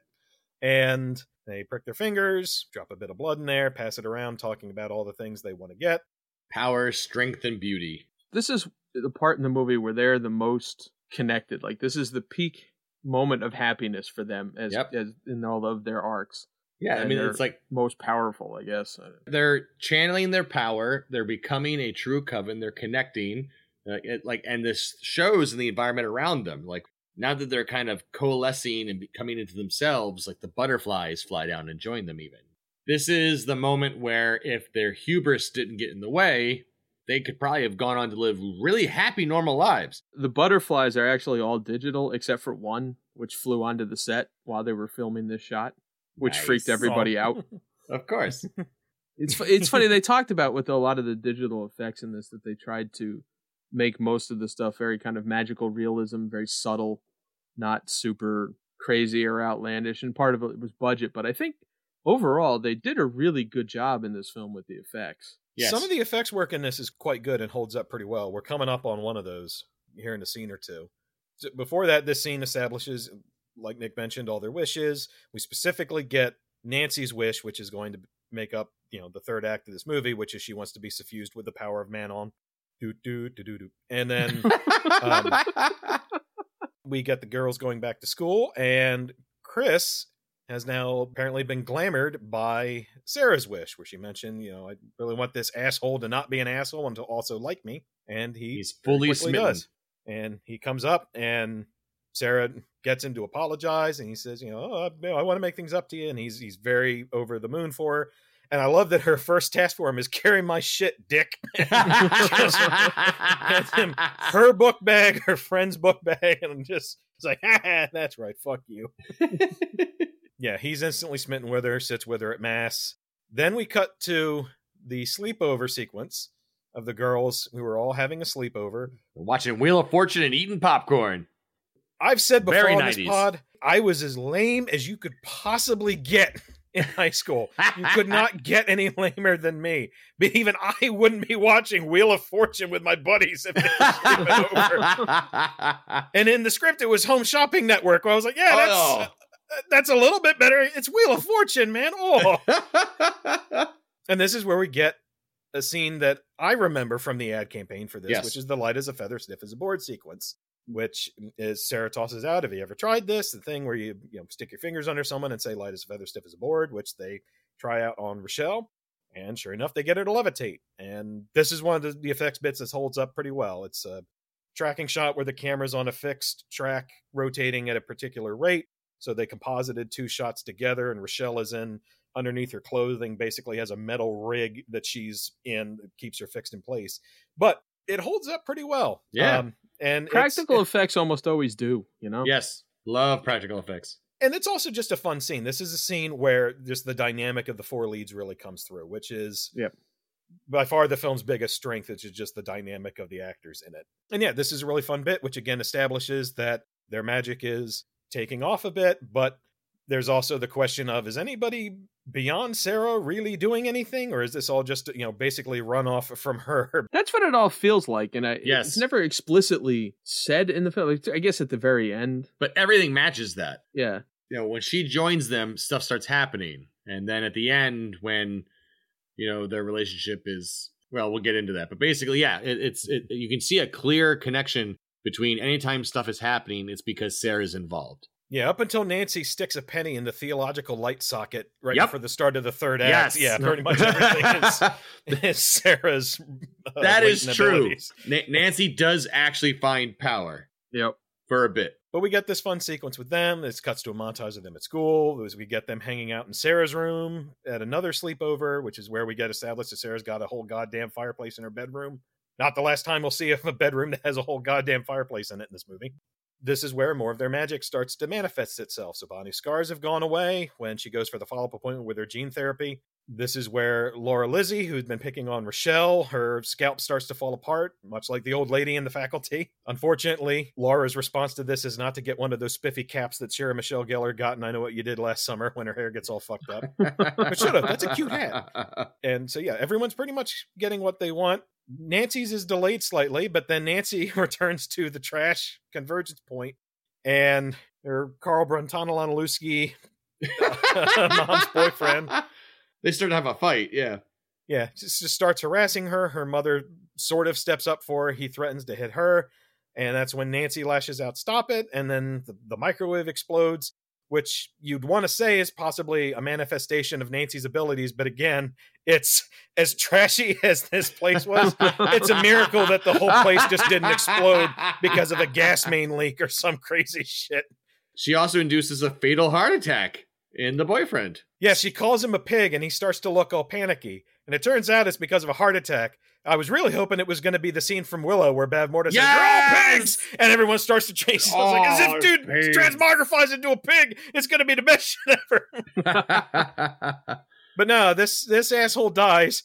And apparently whatever trash job he had a $175,000 pension plan, which now goes to Nancy and her mom. Not too shabby for a boyfriend-girlfriend relationship. I'll take it. Yeah, it's good. It's not fuck you money, but it's good money. Yeah, it's be comfortable money. Yeah, it's enough money to buy a swanky apartment, which the girls then go to visit. And a jukebox filled with Connie Francis songs. An ABC jukebox, presumably standing for always blasting Connie Francis. And the apartment consists of the jukebox and a single couch. And Nancy's mother talks about how much she loves the couch. In the script, the apartment is described as spacious, huge dramatic windows, marble fireplace, but no furniture, except for a jukebox and a couch made from the rear end of a 57 Chevy. Nice. So we didn't quite get that. I wish we had, but we do get a pretty impressive couch. So at this point, they've all got their desires. Rochelle is being noticed by her swim coach, and her bully is getting her one-uppets. Bonnie's scars have been healed. Sarah's got the boy she liked, and Nancy has power and stability. Which is what she's always wanted. But Nancy, at this point, is really interested in expanding. They start looking into glamours, which they start playing with. Sarah can change her eye color at first, and they kind of go, oh, woo. At which point she changes her hair from brunette to blonde. Which is another kind of fun effect, I thought. Yeah. It was a little... I don't think it held up as well as the practical effects, but it was nice. Well, it's part because what's going on is she's wearing a green wig. Oh, wow. And they're just changing the color shading on it. Yeah. They green screened her hair. That's clever. But here's my thing with that sequence, which is knowing that she was wearing a wig for this movie because she'd shaved her head for Empire Records. Just tell your friends, you want to see some shit? Pull the wig off. Woo! Just have her pull her hair off entirely in that scene. I'm going to make it reappear. Poof. I'm really going to show you some shit. I think that would have been better. I think that would have been a lot better. And cheaper. Would have been a lot cheaper. No compositing needed. He says they worked on it for a fairly long time because to get it just right, the colors of it. And I think it's fine. The visual effect of it kind of changing as she runs her hair through her fingers, that's neat, than the colors themselves, which are a little awkward. But knowing it was a green wig, it was like, shit, just made her hair turn green. Show us that wig. I admit the green wig bit made it more interesting. Yeah. But at this point, we cut to the middle of the night when Sarah wakes up to Chris outside her window at 3 a.m. He's just there wanting to talk to her. And he's like, why don't we move in together? And he thinks he loves her. And she's like, just go home. Clearly things have started to get out of control. This is beyond what she really wanted. And actually, this is maybe one of the creepier moments where Chris starts leaving. And the guy in the street asks him if he needs any help. And Chris says, no, nobody can help me. They're like, oh. Prior to that, I like the way he plays this. He's like, I can't stop thinking about you. I don't know why. I can't eat. I can't sleep. I was thinking we could move in together. It's all so nonchalant. I really enjoy it. In the script, he knocks on the door first, talks to her dad, and he says, so when's she going to be out of the bath? And Dad says, I don't know. She's prone to staying in there for days or weeks at a time. and Chris says, really? No. So this little bit of he's so far glamored he can't get the obvious humor, which was kind of fun. Really? Nice. It's just so casual. It's one of my favorite scenes in the movie. It just makes me laugh every time. Yeah, why don't we move in together? It's 3:00 in the morning. It's just, to him, it's the most reasonable thing in the world. And it's just well done, in my estimation. He plays vacuous very well. I said at the beginning, I find him inherently creepy in general. So now when we get to the point in the movie where he's supposed to be creepy, that really clicks for me. Yep. Yeah, him as generic eye candy, not so much, but creepy, I'm feeling it. You should see him as a serpent in Riverdale. Then he'll really get your engine running. Ooh, sounds creepy. I like it. So yeah, the next day they all meet up at the occult shop, and Sarah's talking to the proprietor, like, how do you undo a love spell? And she's kind of like, how do you stop a flowing river? You know, this thing's going to have to just spend itself out. You have to wait it out. Good luck to you. But then they get into the nature of magic, and that true magic is neither black nor white. You know, it's very much like nature, that the good or bad is in the heart of the witch, that life gives balance, and that whatever you give out, you get back times 3. And that's a big central tenet of Wicca, actually, is that you get back 3 times what you put out. Oh, really? I didn't know if that was a script thing or an actual thing. That's nifty. No, it's an actual thing. Yeah, this is an interesting bit of exposition that Lirio gives to Sarah, which is going to come back in the rest of the film. In the meantime, Nancy's looking at the best magic eye book ever, which is Invocation of the Spirit. When she opens it up and the shit starts moving, she's like, oh, I'm buying this shit. And she does buy it. Now she has money. Well, she buys it, but like the proprietor's like, hey, be careful. This is for experienced witches. And she immediately in that moment was just like the quintessential teenager of like, fuck you, ma. I know everything and I'm fine. No matter what you say to me, no matter how experienced or how much you've done this or I can sell it. Nah, I know what I'm doing. This is very dangerous magic that you shouldn't be playing with. Does it mean you're not going to sell it to me? No, it means there's no refunds. I'll still sell it to you. I may be Wiccan, but I'm still a capitalist. High-ass rents in L.A. So now we cut over to them actually going to the beach. At this point, Nancy is ready to invoke Manon, wants to become one with the spirit. And they bring their familiars. Rochelle brings a clownfish to symbolize her connection to water and diving. Bonnie brings a butterfly to symbolize her connection to beauty. Sarah brings a parakeet to symbolize her... I forget which one this is. Connection to annoying birds. I believe it's for freedom and power, if I recall. Well, it's to let you know that she's crazy because bird people are crazy. And then Nancy comes with a snake because she wants power and control. She wants to be able to be in control of her life. Yeah, she says specifically the serpent's a very powerful being, so we start to loop in some of the serpent stuff that's been running through the film. Clearly she's the Slytherin, so And the first thing they do is prepare the circle. They prepare the sacred space. And funny enough, from the interview with the fellow Wiccans I saw, they're doing it wrong. Viewing purposes, it's great to have them all facing inward because you can do the whole circle shot, but they should all be facing outward to actually be shielding off, to creating the sphere of protection as such. They're facing the wrong way. Well, it's probably good that they were doing it the wrong because they already had some problems shooting this scene. No, actually, it's completely incorrect. By facing the wrong way, they leave themselves open to outside sources. I've got another quote from Fleming on this. This is about specifically the beach scene, which is, there were some weird things. When they were calling the corners on the beach, the park ranger had said, this is the highest the waves will go at high tide. So we moved our circle of fire inland from there. But it was just this odd thing where when the girls started the incantations, the waves kind of came up. At one point, a wave came and wiped out the whole set. It's actually in the movie very briefly when the camera is spinning around, a wave wipes out the fire. It just seemed like every time we went outside, something happened. It was a spooky atmosphere on set, but I think people joked about it. It's interesting. Apparently, Manon is very close to an actual Wiccan deity, Manannan, which is a ocean deity. And yeah, every time they started, apparently it was like always calm waves until they started doing the ritual, at which point the waves just started bashing against the coast.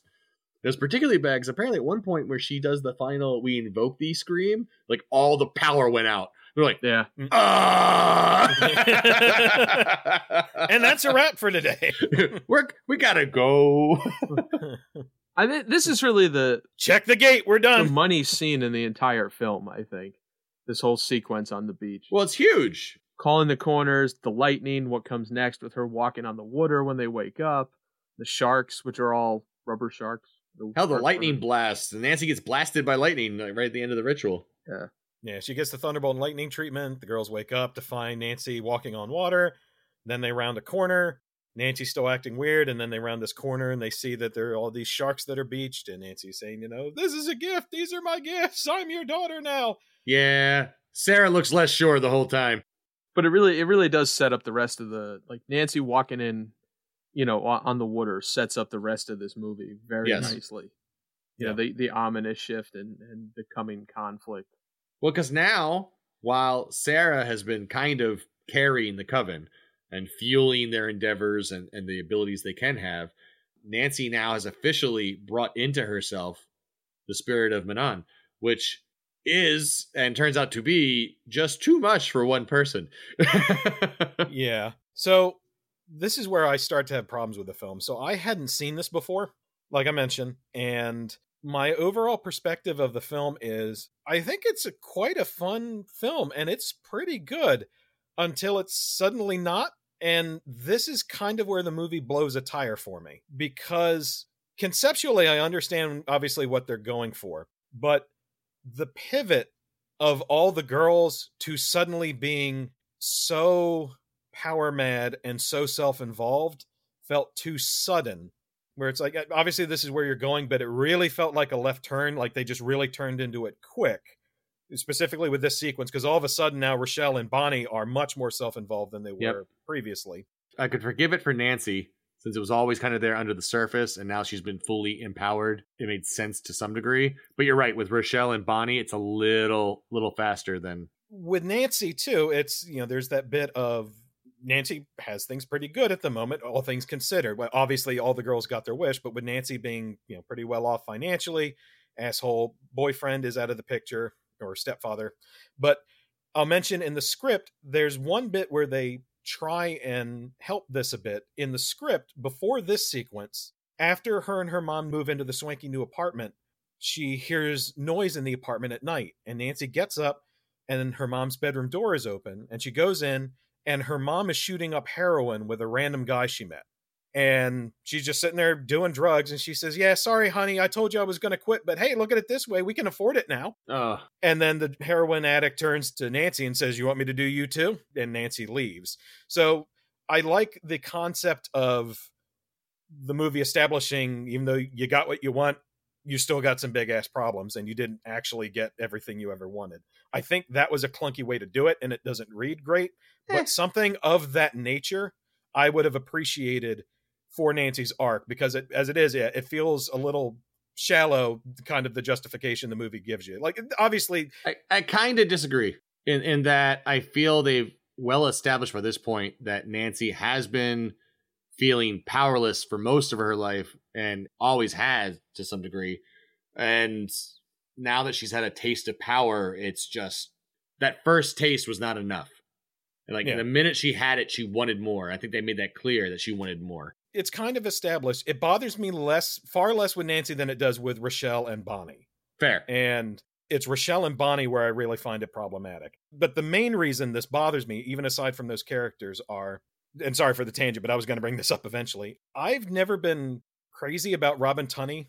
I'm sure she's nice, but I've never liked her in any of the things I've seen her in, which is just a handful of things. I barely remember Empire Records, but a lot of the other things I've seen in, I've just never really liked her performance in anything.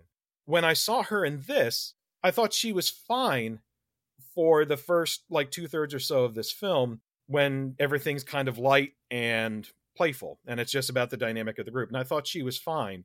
When the script pivots at this point, where everyone else is becoming power mad, and instead of being playful, she's now on the defensive and is having to be concerned, afraid, or some variation thereof, it really falls apart for me, and I don't think she does a particularly good job carrying it. And so that's just me. So this is where the movie kind of blew a tire for me a little bit, and I still like the film quite a bit, but it was interesting watching it. I was like, man, this is really great. And then all of a sudden I was like, oh, now it's really kind of coming off the rails a bit for me. But the reason I mentioned that also, going back to what we said earlier with Jake talking about Neve Campbell, was Robin Tunney originally auditioned for Bonnie. She wanted the Neve Campbell part. And the studio said, no, we think we saw your audition footage and we think you'd be a better lead in this. So we want you to play Sarah. And she needed some convincing to do it. I think the film would be much better off if you swapped Neve Campbell and Robin Tunney. And I think that would fix a lot of the film's problems, because Robin Tunney would have less range of emotion she'd really need to go through. And I know Neve Campbell from her later works is capable of doing everything that Robin Tunney has to do in this film, and I think Neve Campbell would have done a better job hitting those notes. I love Neve Campbell. I think she definitely could have hit it out of the park. Absolutely. Just a tangent. Again, I quite like this film overall, but this was a part of the film I was like, structurally some stuff that's a little off. But right after this, we get one of the bits of the film that legitimately shocked me, which is the sequence where Sarah is riding with Chris shortly after the sequence on the beach, and she's telling Chris, all my friends are up to some weird stuff, and Chris is again being very creepy and very, overtly romantically aggressive towards her.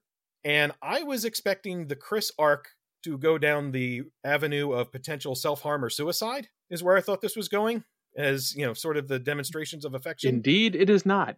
It goes the other way. I was not expecting to see attempted sexual assault in this movie, so I was legitimately shocked when that happened. You want to know what's worse about that? That was the day the friends and family were all on set. Oh my God. They filmed that. What the? Poorly timed. Yes. Andrew Fleming talks about that. It's like, this was poorly timed. Real quick, before that, I think this is important to note. We have a scene where Rochelle runs into Laura in the shower, where she's basically almost bald and just desperate. Like, the hair just won't stop coming out. And it's really set up to, show that Rochelle's feeling bad about her action, and so much so that she looks at the mirror and even her mirror image turns away from her. That's my favorite subtle effect in the film. It was a good subtle effect. At the same time, are we really supposed to feel bad about the racist? Because I just wasn't feeling it. Yeah, no. I didn't feel bad about the racist. It was great. Not so much, It apparently upset Rochelle. I didn't see any sympathy for Laura, but I felt I felt amused by her choice in Friends, because as she's sitting there weeping in the shower, as her scalp is essentially bald and bleeding and clumps of hair, and her friend's first response is, Laura, what's the matter? The fuck do you think's the matter? Use your goddamn eyeballs. I like that scene in part because I like racists getting what's coming to them. But also, I really do like mirror effects of that. Where you're looking in the mirror and it looks the wrong way or it does something else. I find those creepy. It wasn't creepy in this instance, but it was subtle enough that it doesn't really call attention to itself. Like, you wouldn't necessarily notice anything happens, but it gives you the subtle impression that something is off. And I like that. I'm just glad it was subtle. There's another great mirror effect in the film, which is probably my favorite effect in the entire film later on. Mirrors become a big theme towards the last scene. Yeah. Also, my least favorite special effect in the entire film is related to mirrors. I'm just glad that the effects with mirrors were relatively subtle. For some reason, I don't handle mirror horror well. Yeah, I know. Which makes me really excited to do a mirror episode. Except I'm afraid if we do that, you're going to do spiders and I won't watch Arachnophobia, so, Who knows? Oh, if I'd only gotten a shot of Nick's smile at that point. I wasn't fast enough on the screen grab button. The one thing I noticed is, so they're going over consequences, basically. Rochelle's dealing with her consequence of going, I think I've gone too far. And you have Sarah deal with the consequence of, this love spell has gone too far. And Nancy currently is not dealing with too many consequences because she's still kind of high on life with the invoking. The one thing we never really see is there are really no consequences for Bonnie. And I have to think this is because Bonnie directed her energies inward instead of outward to some degree. I'm not looking for revenge. I'm not looking to be better than anyone else. I just want these goddamn scars to go away. And I have to feel that some of the intention there was that she's having less blowback because her intentions were less destructive. Could be, yeah. Depends on your read of the final scene, too, where she's wearing the enormously, long-sleeved outfit, which is with the high collar and whatnot, which is the implication that, her scars are back, times 3. I did not get that implication. Yeah, it depends on how you read it, yeah. Yeah, we'll talk about that later. To skip ahead back onto track, so yeah, he attacks Sarah, she runs away and tells the trio. Yeah, she runs away, she runs to Rochelle's house. Like Jake mentioned, there's a deleted scene with Rochelle's mother at this point. She tells the girls what happened, and Nancy says, all right, well, where's Chris? I'm going to go confront him. And quick script note, originally, Rochelle's there, and they call Bonnie over, and Sarah tells them what happened, and she specifically says she doesn't want to tell Nancy, because Nancy is already acting, a little bit out of it and a little bit abnormal after the incident on the beach. And the script notes, behind Sarah, in a shadow, something moves. Nancy, if I didn't know better, I'd say you don't trust me. Sarah, no, I just think that... Nancy, shut the fuck up. Touching a scrape on Sarah's cheek. I want to talk to Chris about this. Sarah, please don't. He would have never tried this if I hadn't... Nancy, that's how they've gotten away with it for so many centuries. She's a temptress. She made him do it. Well, that doesn't work for me. Chris used to grab at me at parties after the game, drunk, victorious, and I gave him what he wanted, and for that, he treats me like a slut. And then she continues and said, when Chris hurts you, he hurts all of us. We act as one. And then she goes after him at the party. What we get in the finished film is basically Nancy just saying, oh, I'm going to confront him about this. Where is he? And they think there's a party. I thought it was interesting, having, again, the implication of Sarah already being aware something's up with Nancy, but specifically the block of dialogue where Nancy's talking about, this is what men always do to women, and I'm fucking sick of it. They may have filmed it, because Fleming talks about how that scene was cut down significantly from what they originally had. It wasn't in the deleted scenes, but they could have done that, and they shouldn't have cut that. No, they shouldn't have all. Apologies for all the script tangents, but I thought some of these are interesting. No, they're great. It's all Thank interesting. That's what we're here to do. And then Nancy goes off to confront Chris at the party, which is interesting that he would even be at the party. It was like, if he's so far gone at this point, wouldn't he be just like stalking Sarah's house or like doing laps around it or some creepy shit? Like busy tying himself to the underside of her car. Yeah, something ridiculous at this point, you know. But no, he's at this party. Nancy goes there, says, hey, Chris, I want to talk to you. And Nancy takes him upstairs. This is where we get another swanky bedroom with a roaring fucking fireplace in it. And Fleming's really proud of the fire shots in this scene. Yeah. Like, it's all, like, he shot it in the fire because that's representing what's going on with Nancy and all this and that. And that's why, like, even the scene when she's lying on top of him, you can see the fire between them. And it's one of those, like, nice. Yeah, okay, sure. I appreciate the intent. Good on you for being an artist. And this is where Nancy glamours herself to look like Sarah, and Chris is instantly fooled and begins making out with her. The glamour scene here is one of their least favorite shots in the entire film for Fairuza and Robin Tunney. Oh. Because the way they did it is they shot both of them doing the exact same motions. Right. And then morph them. But they apparently had to do take after take after take to get it exactly right. Yep. You know, like their pupils had to be looking at the same point, and they apparently did not enjoy the process. No, you do the same thing 500 times, yeah. Yep. Yeah, with such specificity, yeah, that'd be a pain. One thing I enjoyed about this scene, once the other girls show up, is because of the angles of the shots, we can see the exact window of time at which Fairuza Balk and Skeet Ulrich are making out, because when they start, the clock says 12:07, and later on when Sarah comes in, it says 12:13. It was like, hey, I know exactly how far in they got. That was exactly 6 minutes. 6 minutes in heaven. So yeah, Sarah comes in, Nancy drops the glamour, and Chris starts to panic, and Nancy just kind of goes ballistic. Chris says, I'm sorry. Nancy says, he's sorry, and her magic kind of spins up. You don't even exist. Yeah, she's like floating across the floor on her toes. I like that. That was nice. I love it when Fairuza goes full Fairuza. Yes. When she loses so good at it, and it's so much fun. Like I said in the beginning, these are the parts I remember most, when she's just like throws into it. She is in the moment, and I'm down for it. You ever see that gif of a cat, and it has that syndrome that makes it kind of go, looking all around? You know the gif I'm talking about? Yeah. When I watched this scene, that was what I thought about, except instead of looking cute, it's a person screaming, but it's still the face motions and all that Fairuza Balk does, like, eyes go in different directions. I don't know. It made me think of that gif, which is probably a terrible story, but I'm not going to cut it out when I edit this. Yeah, no, she's terrific in this. And one bit I particularly like is when, before she glamours herself to look like Sarah, and Chris kicks her off the bed, and she has this bit where she kind of pounds at her temples a bit in frustration, and it's very natural. It's very real feeling. So yeah, she's one of my favorite bits of this film. And when she's claiming that Chris doesn't exist, shortly after this, he doesn't, because he gets blown the hell out of the window and falls down to the pavement. To his death. And we can hear a distant scream, and then we cut to the girls afterwards, and shortly after, we get what I believe was another trailer shot, which is Sarah at home kind of tossing in bed when the window opens and the three girls fly in and begin harassing her. It's important to note, just before that, so Sarah is using a picture of Nancy, and she's using a ritual of trying to bind her against harming others and harming herself. There's a much longer cut scene right around here where Nancy freaks out and yells at all three of them for different reasons. And you can tell why it's cut, but it's interesting where it's placed. So if you have the DVD or the Shout Factory or whatever, watch the cutscenes. It's kind of an odd one, but it fleshes it out a little bit. But then we have a scene Jake hates, because they fly in her dream. It doesn't happen. And they strangle her in her dream, and she wakes up all discombobulated. And the problem I don't mind it when it's so blatantly obvious that it's a dream. But also, it feels like a Lost Boys callback to me, so I kind of dig it. Oh, visually, yeah, yes. Yeah. Visually, very much so.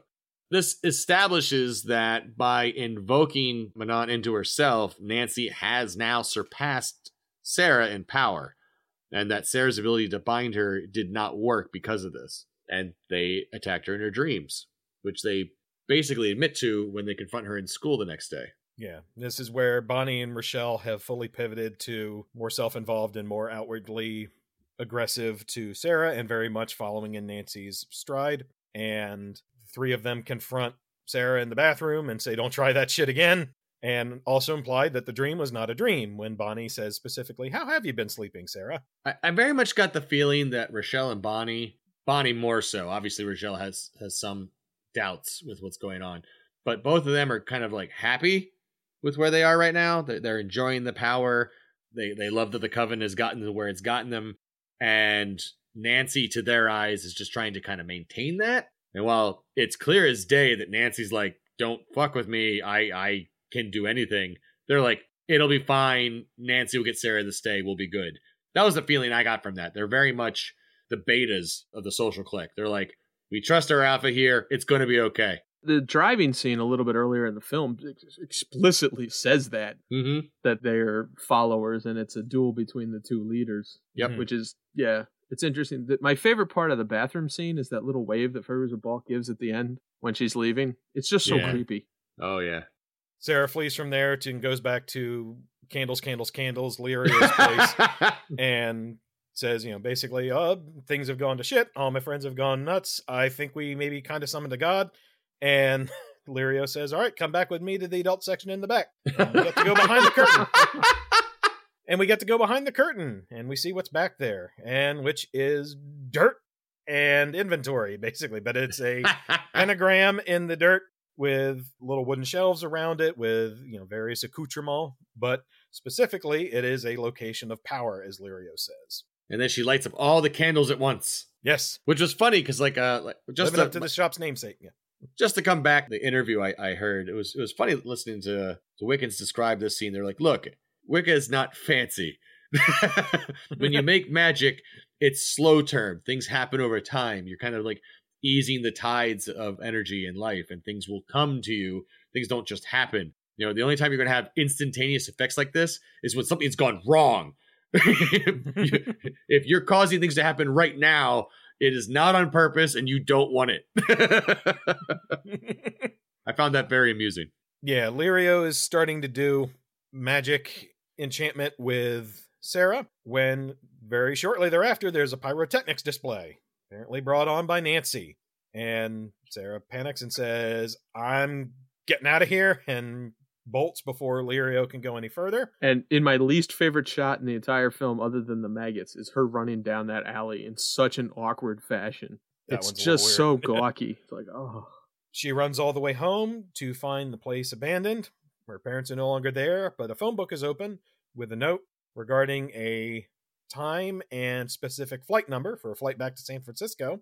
And Sarah's trying to figure out what the hell's going on. Nancy calls her and says, hey, you might want to turn on the news. Your parents are on that plane because they thought you went to San Francisco. And Sarah turns on the news, and the plane has crashed. This may be the most messed up part of the movie, honestly. Your parents are dead. Like, oh my God. It's kind of the Thomas Jane Punisher sequence with standing over John Travolta and tossing all the photos down. Is I killed your mom, I killed your stepmom, I killed your dad, and now I'm going to make you kill yourself. Oh my God. Man, I wonder what Frank Castle's grief hair would have been like. Sorry. We're circling back to podcast favorite Thomas Jane. Wondering what his, watch episode 4 for the discussion of Thomas Jane grief hair. So the coven... So now the coven follows up the parent murder with snakes everywhere, and there's newts and tarantulas and mice and maggots and scorpions and cockroaches, and there's a goddamn rat in her hair. For all the bugs. There's a lot of bugs and animals just everywhere. Yeah, we've gone from candles to critters. Yep. I have another quote from that same article about the bugs and shit. It's from Andrew Fleming. It was not a big budget movie. Visual effects were much more expensive at the time, or they were harder to do, but Sony ImageWorks was at the center of cutting edge of effects work at the time. They created proprietary software to make those butterflies happen. It's a combination of real and digital. It was a lot of work, definitely. The snakes were all real, except for the one shot where Fairuz's hair turns into snakes. At one point, the animal wrangler said we had 10,000 snakes. Wow. A lot of them were small, but we had giant buckets everywhere. Robin was the one who really had to put up with it. She was fine with the snakes. Oddly enough, she had a phobia of birds, so we didn't have any birds. Love snakes. I like snakes, and I'm okay with like cockroaches and stuff, but I do not care for tarantulas, and I don't like maggots, and I don't like wormy things. So this was not my favorite scene in film. So what I'm hearing here is we need to do an arachnophobia / Black Christmas remake / Anaconda film. To hit all three bases, yeah.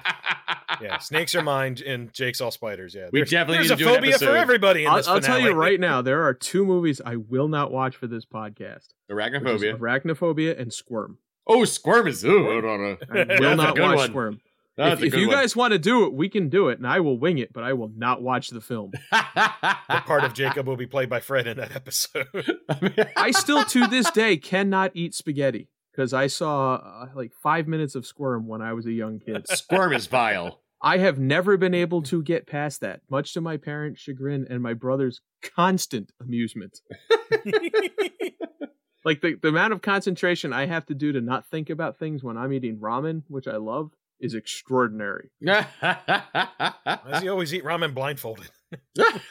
I can't eat udon noodles. See, you should have told me this. You know, it's like now we're gonna eat noodles together someday, and it's gonna be like, don't say it, don't ruin his fucking meal, don't say it, and don't, because what will happen is I will lose my appetite immediately, and then you will be covered in ramen. I'll still eat the egg though, man. Them eggs are delicious. But what'll happen if I bring it up as you're slurping the last noodle down? What will happen there?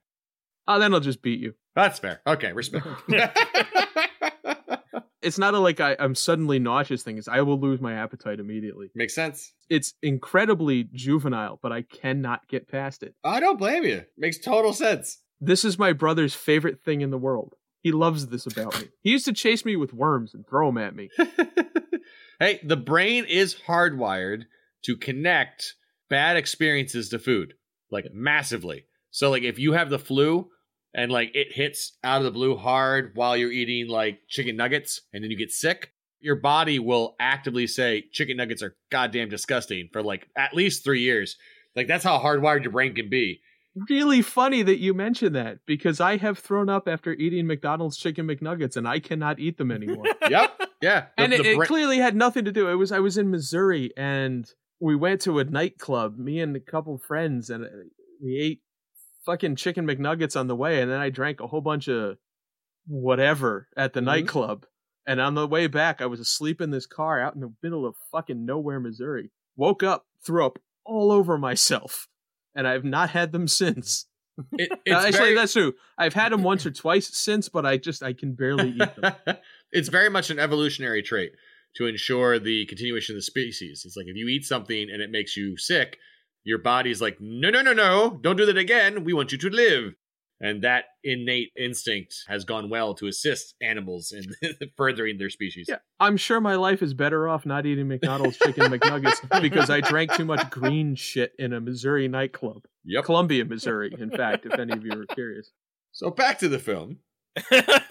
Also, this same night, the only night I've ever been there, one of the 2 times I've ever let somebody do a tarot reading on me, which ties back into witchcraft. Maybe it doesn't. I just piss people off, but we'll go with it. Yeah, but in the meantime, there's a phobia for everybody in this finale.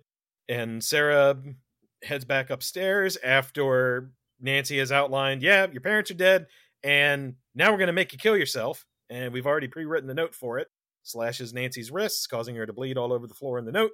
Sarah is, saying this can't be real. And Nancy's response is, then why are you still bleeding? Of course it's real. With this much Gustav Klimt art around? Yes, which is noted specifically on the paper towel dispenser in the bathroom sequence. Yep. By this point, Nancy is full-on power mad. She's like, I can do whatever I want. Then sends her 2 minions to do her dirty work and basically tells Bonnie and Rochelle, go up there and finish her off. And this is the moment where Sarah realizes that if she's going to combat them, she too needs to invoke the spirit of Manon.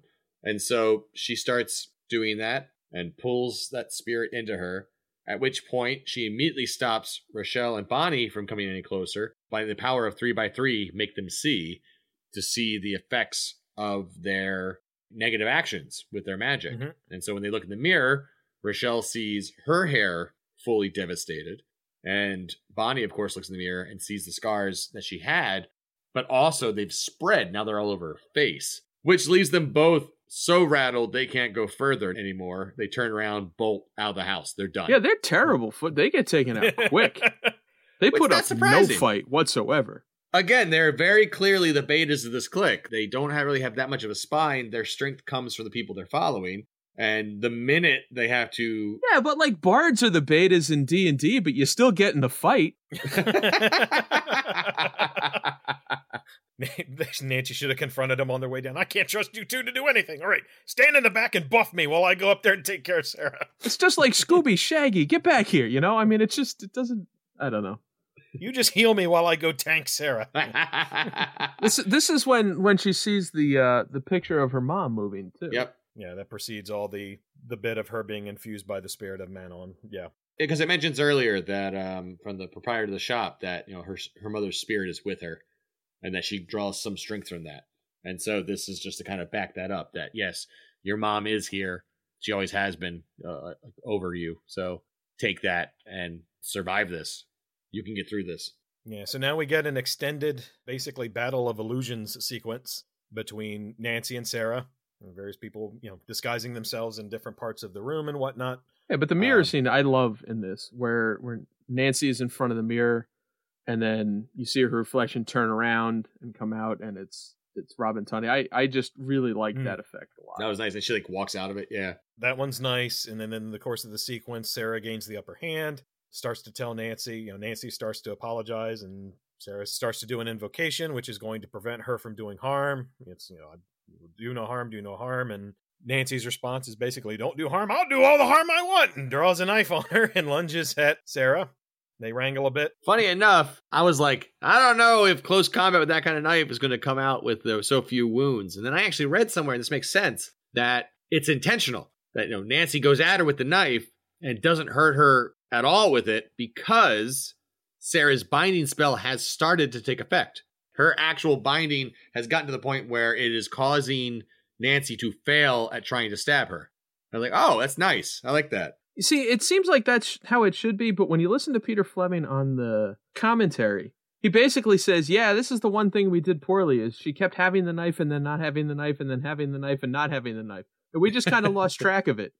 Yeah. And because of reshoots as well. They were given, after they turned in the first draft of the film, they were given more money to go punch up the last chunk of the film. And I think the nifty sequence where they built a hallway on its side so Nancy and Sarah could crash into it as debris sort of flows horizontally into them, that I'm assuming was all part of the reshoots, because that's the sequence where the knife is just somehow disappeared and then manifests again at the end of that. Like, I like Nick's explanation better, but yeah, it's... I do like the one scene where Nancy magics a dresser and all this other crap into Sarah, smashing her into the wall. And as she pulls it all aside, trying to find Sarah's body to verify that she's been bested, as she pulls it out, all you see is just clothes. Sarah has basically melted out of the clothes and the wall to avoid the impact. And then she melts back into it. And I'm like, oh, that was nice. I like that bit. Yeah, and gives Nancy a nice double stomp. And sends her flying. Fleming talks about trying to describe that to people and having the hardest time making anyone understand what he wanted. Fair. I can see why that'd be hard to describe. It's visually, it's fantastic. Yeah, it really works. Yeah, Nancy suffers a similar fate to Chris, where she just goes flying outside. No, she doesn't outside. She goes down the hall into the mirror. Oh, she goes down the hall into the mirror. Yep. Okay. Here's why I said that. I was going to mention this later. In the script, she goes flying out the window like Chris and breaks her goddamn neck. Oh, shit! Nancy dies in the script. Oh my god! I actually think it's a better change that she doesn't. So yes, I agree. We certainly wouldn't have the cheesy falling mirror effect that you get in this. That was, the superimposed mirror shards. I was like, I know you're trying to hammer home the mirror imagery, but we don't need the... Terrible. Yeah. But at this point, Sarah finishes her binding on Nancy. so that she can cause no harm to herself or others. And it's assumed that she does a similar binding to Bonnie and Rochelle, because sometime later, they show up on her doorstep, still in very confident clothing, and they approach her and apologize. And they feel bad about the attempted murder. Ish, yeah. They also further apologize for the glamour of her dead parents as you see her dad walk behind her. It was complete bullshit, just a lie, just to try to get her off balance. And then they mention that they have lost their powers. And this is not surprising, because the two of them have never invoked the spirit, and any power they really had, they were wheezing off of either Sarah or Nancy. So with Nancy out of the picture and Sarah cutting them off, they're powerless. Interestingly, in the script, the pencil sequence at the opening where Bonnie sees Sarah practicing telekinesis with the pencil, in the script, that's reversed. Sarah sees Bonnie doing shit with the pencil. And it's the fact that Sarah keys in on it that makes Bonnie think, oh shit, she's our fourth. So Bonnie does get some semblance of doing something magical, but I like it better in the finished film, aside from Sarah just idly doing telekinesis in the back of the classroom. But it does help further the idea of, yeah, this is all just run off from Sarah for the most part. And this is the scene where she does have the long sleeves, and one could argue that her scars have come back. I disagree, mainly just because she is still coming off way too confident and cocky. She was just nothing but like in her turtle shell for the whole movie until she lost her scars. And she has a level of confidence that I don't think she could have maintained if her scars have come back. So that's my personal reading, is that she's just happens to be dressing long sleeves. I don't think it actually has anything to do with her scarring. Yeah, it depends on how you want to read it. The costume makes it nebulous. I was just taken with how nifty a top it was. I was like, oh, it was a great top. Cute. Yeah, it was nice. It's very Tim Burton-y, but it's very cute. Yeah, it hadn't occurred to me that her scars would have come back, but now that you mentioned it, I could kind of see that read. It's not the one I would go in for, but I could kind of see it. I mean, that read implies it's some sort of glamour, like it's not real, but I honestly believe that through the magic she healed herself, which seems to fit the rest of the movie. But then we do get another overt bit of magic, which is where they say, oh, she definitely lost her magic, and start to walk away. Sarah turns around and says, fuck you say about me, and summons a lightning bolt, which blows off a tree branch and comes crashing down, nearly hits the other two, and Sarah glowers at them. Fuck your doubts. They go running off. And then we get a glimpse of Nancy's fate, locked away in a asylum of some sort, or hospital, where she is bound in bed. And apparently the do no harm even to yourself thing was a little bit off, because she was able to scuff her face up a bit. She has some scratches. Some scratches. There are some loopholes in there, but yes, she's thrashing at restraints where she's locked in the bed.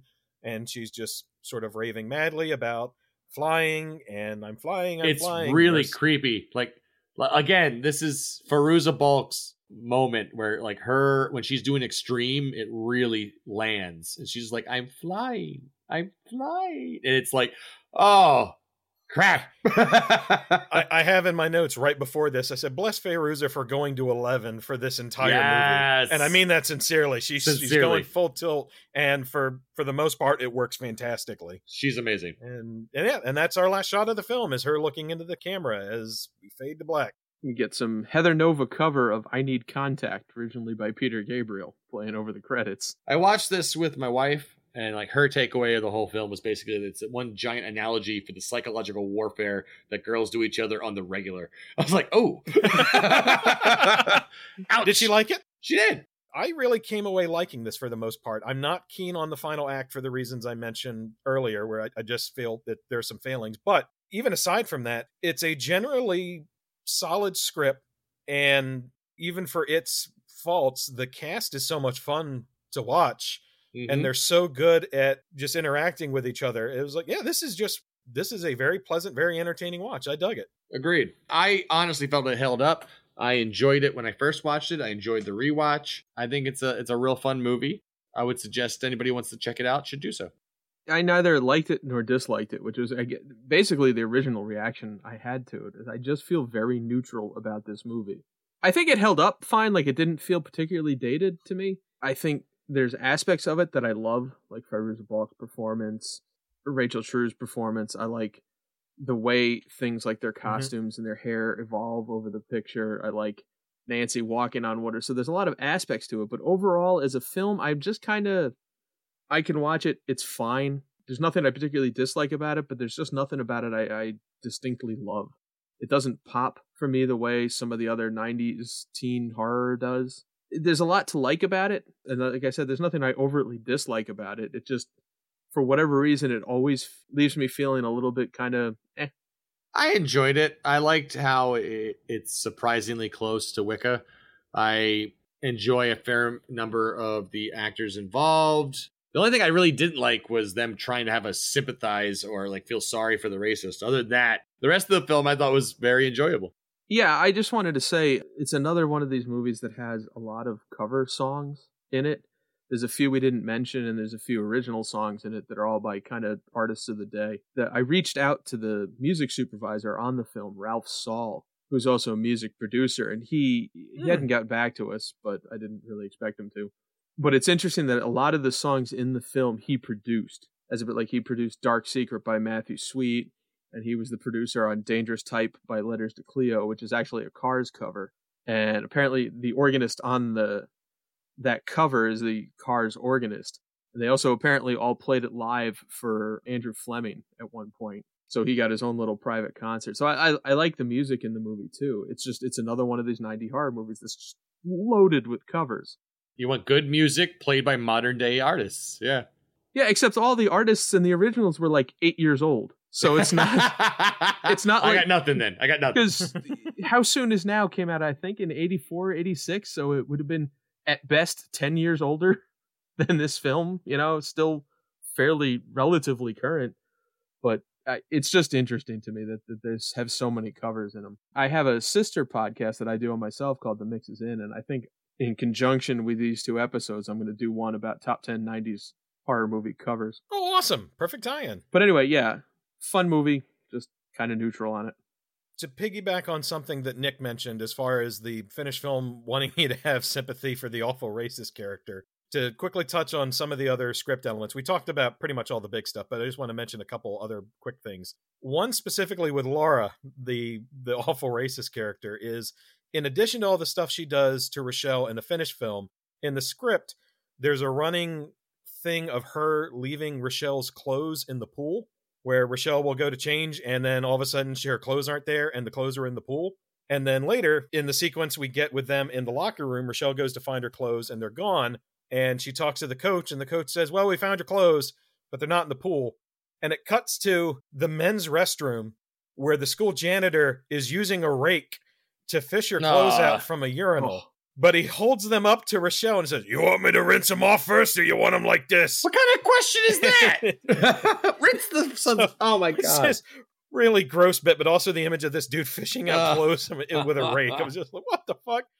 So that's just one little random bit. We talked about some of the character subplots. One that I didn't mention was the script establishes Nancy used to be an alcoholic. And so the addiction that she references with her mother is something that's been kind of a running theme and is something that's haunted her. We mentioned there's more manifestations of Sarah's magic, where she kind of has this subconscious effect on people she encounters. There's the salesman bit. There's a bit with the bus driver. There's a bit when she first gets the candles that I wish they had left in. When she gets the candles after the first trip to Lirio's, she goes home, she lights them all, she's playing with them, and then she falls asleep. And as she falls asleep and falls into her slow breathing, the candles in the room begin flickering in sync with her breathing. Ooh. So when she breathes out, they flare, and when she breathes in, they go out. I like it. I was like, that was a nifty visual. I wish they had left that in, although it's really disturbing, the idea of her just falling asleep with all these candles lit. The sequence where they take the field trip to the woods is way more surreal and way more sexual, because they go to the woods and they disrobe. Makes sense. And we get this montage sequence of the girls disrobing and kind of looking at each other. So it's one girl will be disrobing while another character is expositing over top of it. So that gets into the lead in with them drinking the wine. There's a little bit more of Sarah's suicide attempt in this. In the script, she drinks the wine and she says to the girl, she says, as long as I remember, I could do it, referring to her inherent use of magic. With things like the visions, and I always felt sick, like the world didn't need a freak like me. A mother would have been nice. Somebody to teach me it was actually a good thing. Then one day I realized I would rather be dead. But I didn't die. I made it here where I finally belong. It's been a long road, but I finally found these three. Now we make 4. which I mentioned that because I think Sarah's suicide attempt is one of the other things I would have liked a little bit more context for in the film. And we don't get much more of it in the script, but there's that. No, in the film, it really just seems to imply that she lost her real mom during childbirth, and she's never gotten over that. That's the extent of it. They really don't delve into it. It's very fleeting. Yeah. And Fairuza calls it punk rock. Yeah, even I can do that. Bravo. One of the more interesting changes is what's at the back of the shop. And Fleming touches on this a bit in some of the special feature materials, but in the original script, the second time they go to Lirio's, where the girls go to leave, Fairuza Balk doubles back and hides behind a row of shelves. And Sarah says, "What is she doing?" And the other girls say, no, just leave. And they go camp out nearby. After the store is closed, Fairuza Balk's character is in there, unlocks it, lets them in. So they basically break into the place. Now we're going to see what's at the back of this shop.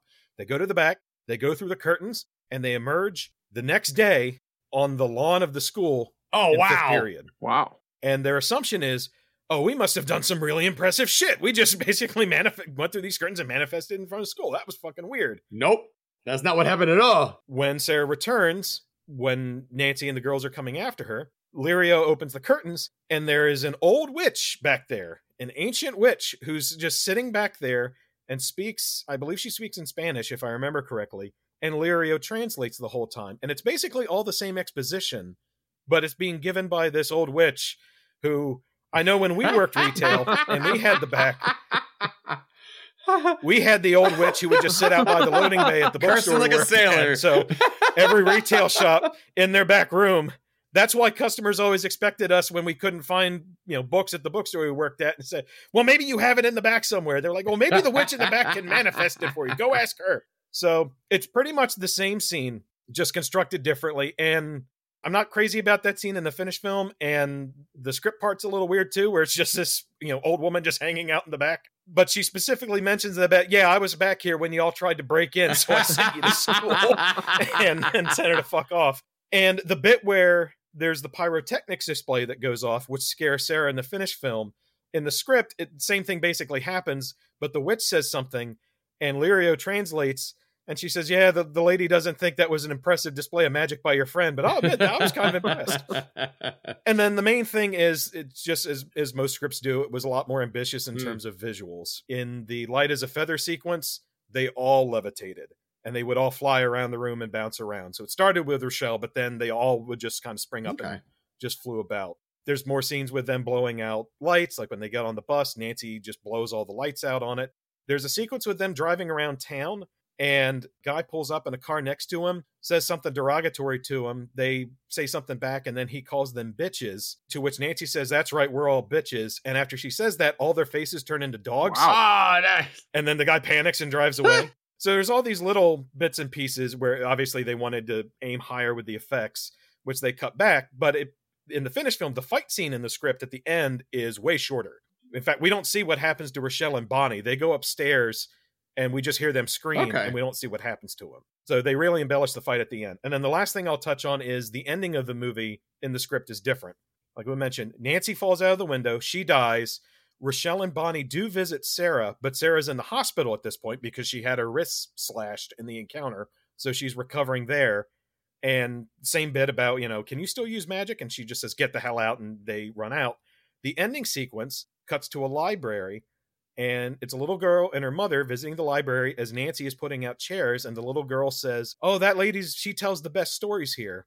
And all these kids come in for story time at the library. And Nancy waits until all the parents have left. And when all the parents have left, as she reads the story, she starts to manifest everything she's reading with magic, where it's this woodland scene with a deer and all this stuff. And that's the actual ending of the film. So it has this same kind of upbeat. Yeah, she can still use magic. It's just done in a different way. That's fun. So again, if you're a fan of the film, this script's not hard to find. So I would say check it out. The big difference is the sequence of events is shifted around a lot in the final film. And so it's interesting to see how things play differently in the finished film and how it changes the pacing of everything. Very nice. Thank you, Eric. That's pretty cool. Thank you for bearing with my script nonsense, as always. I love it every time.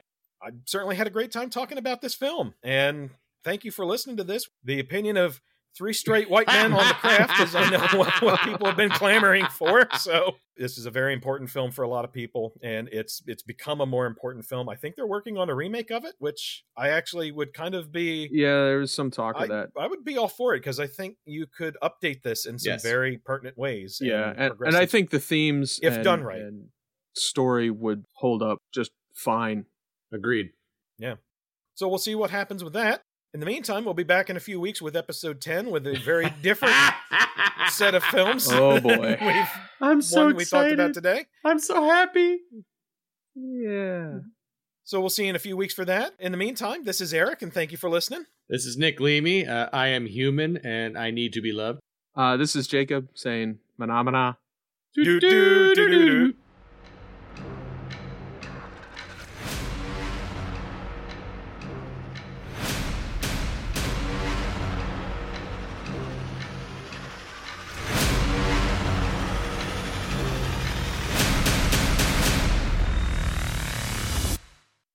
Manamana. Do, do, do, do, do.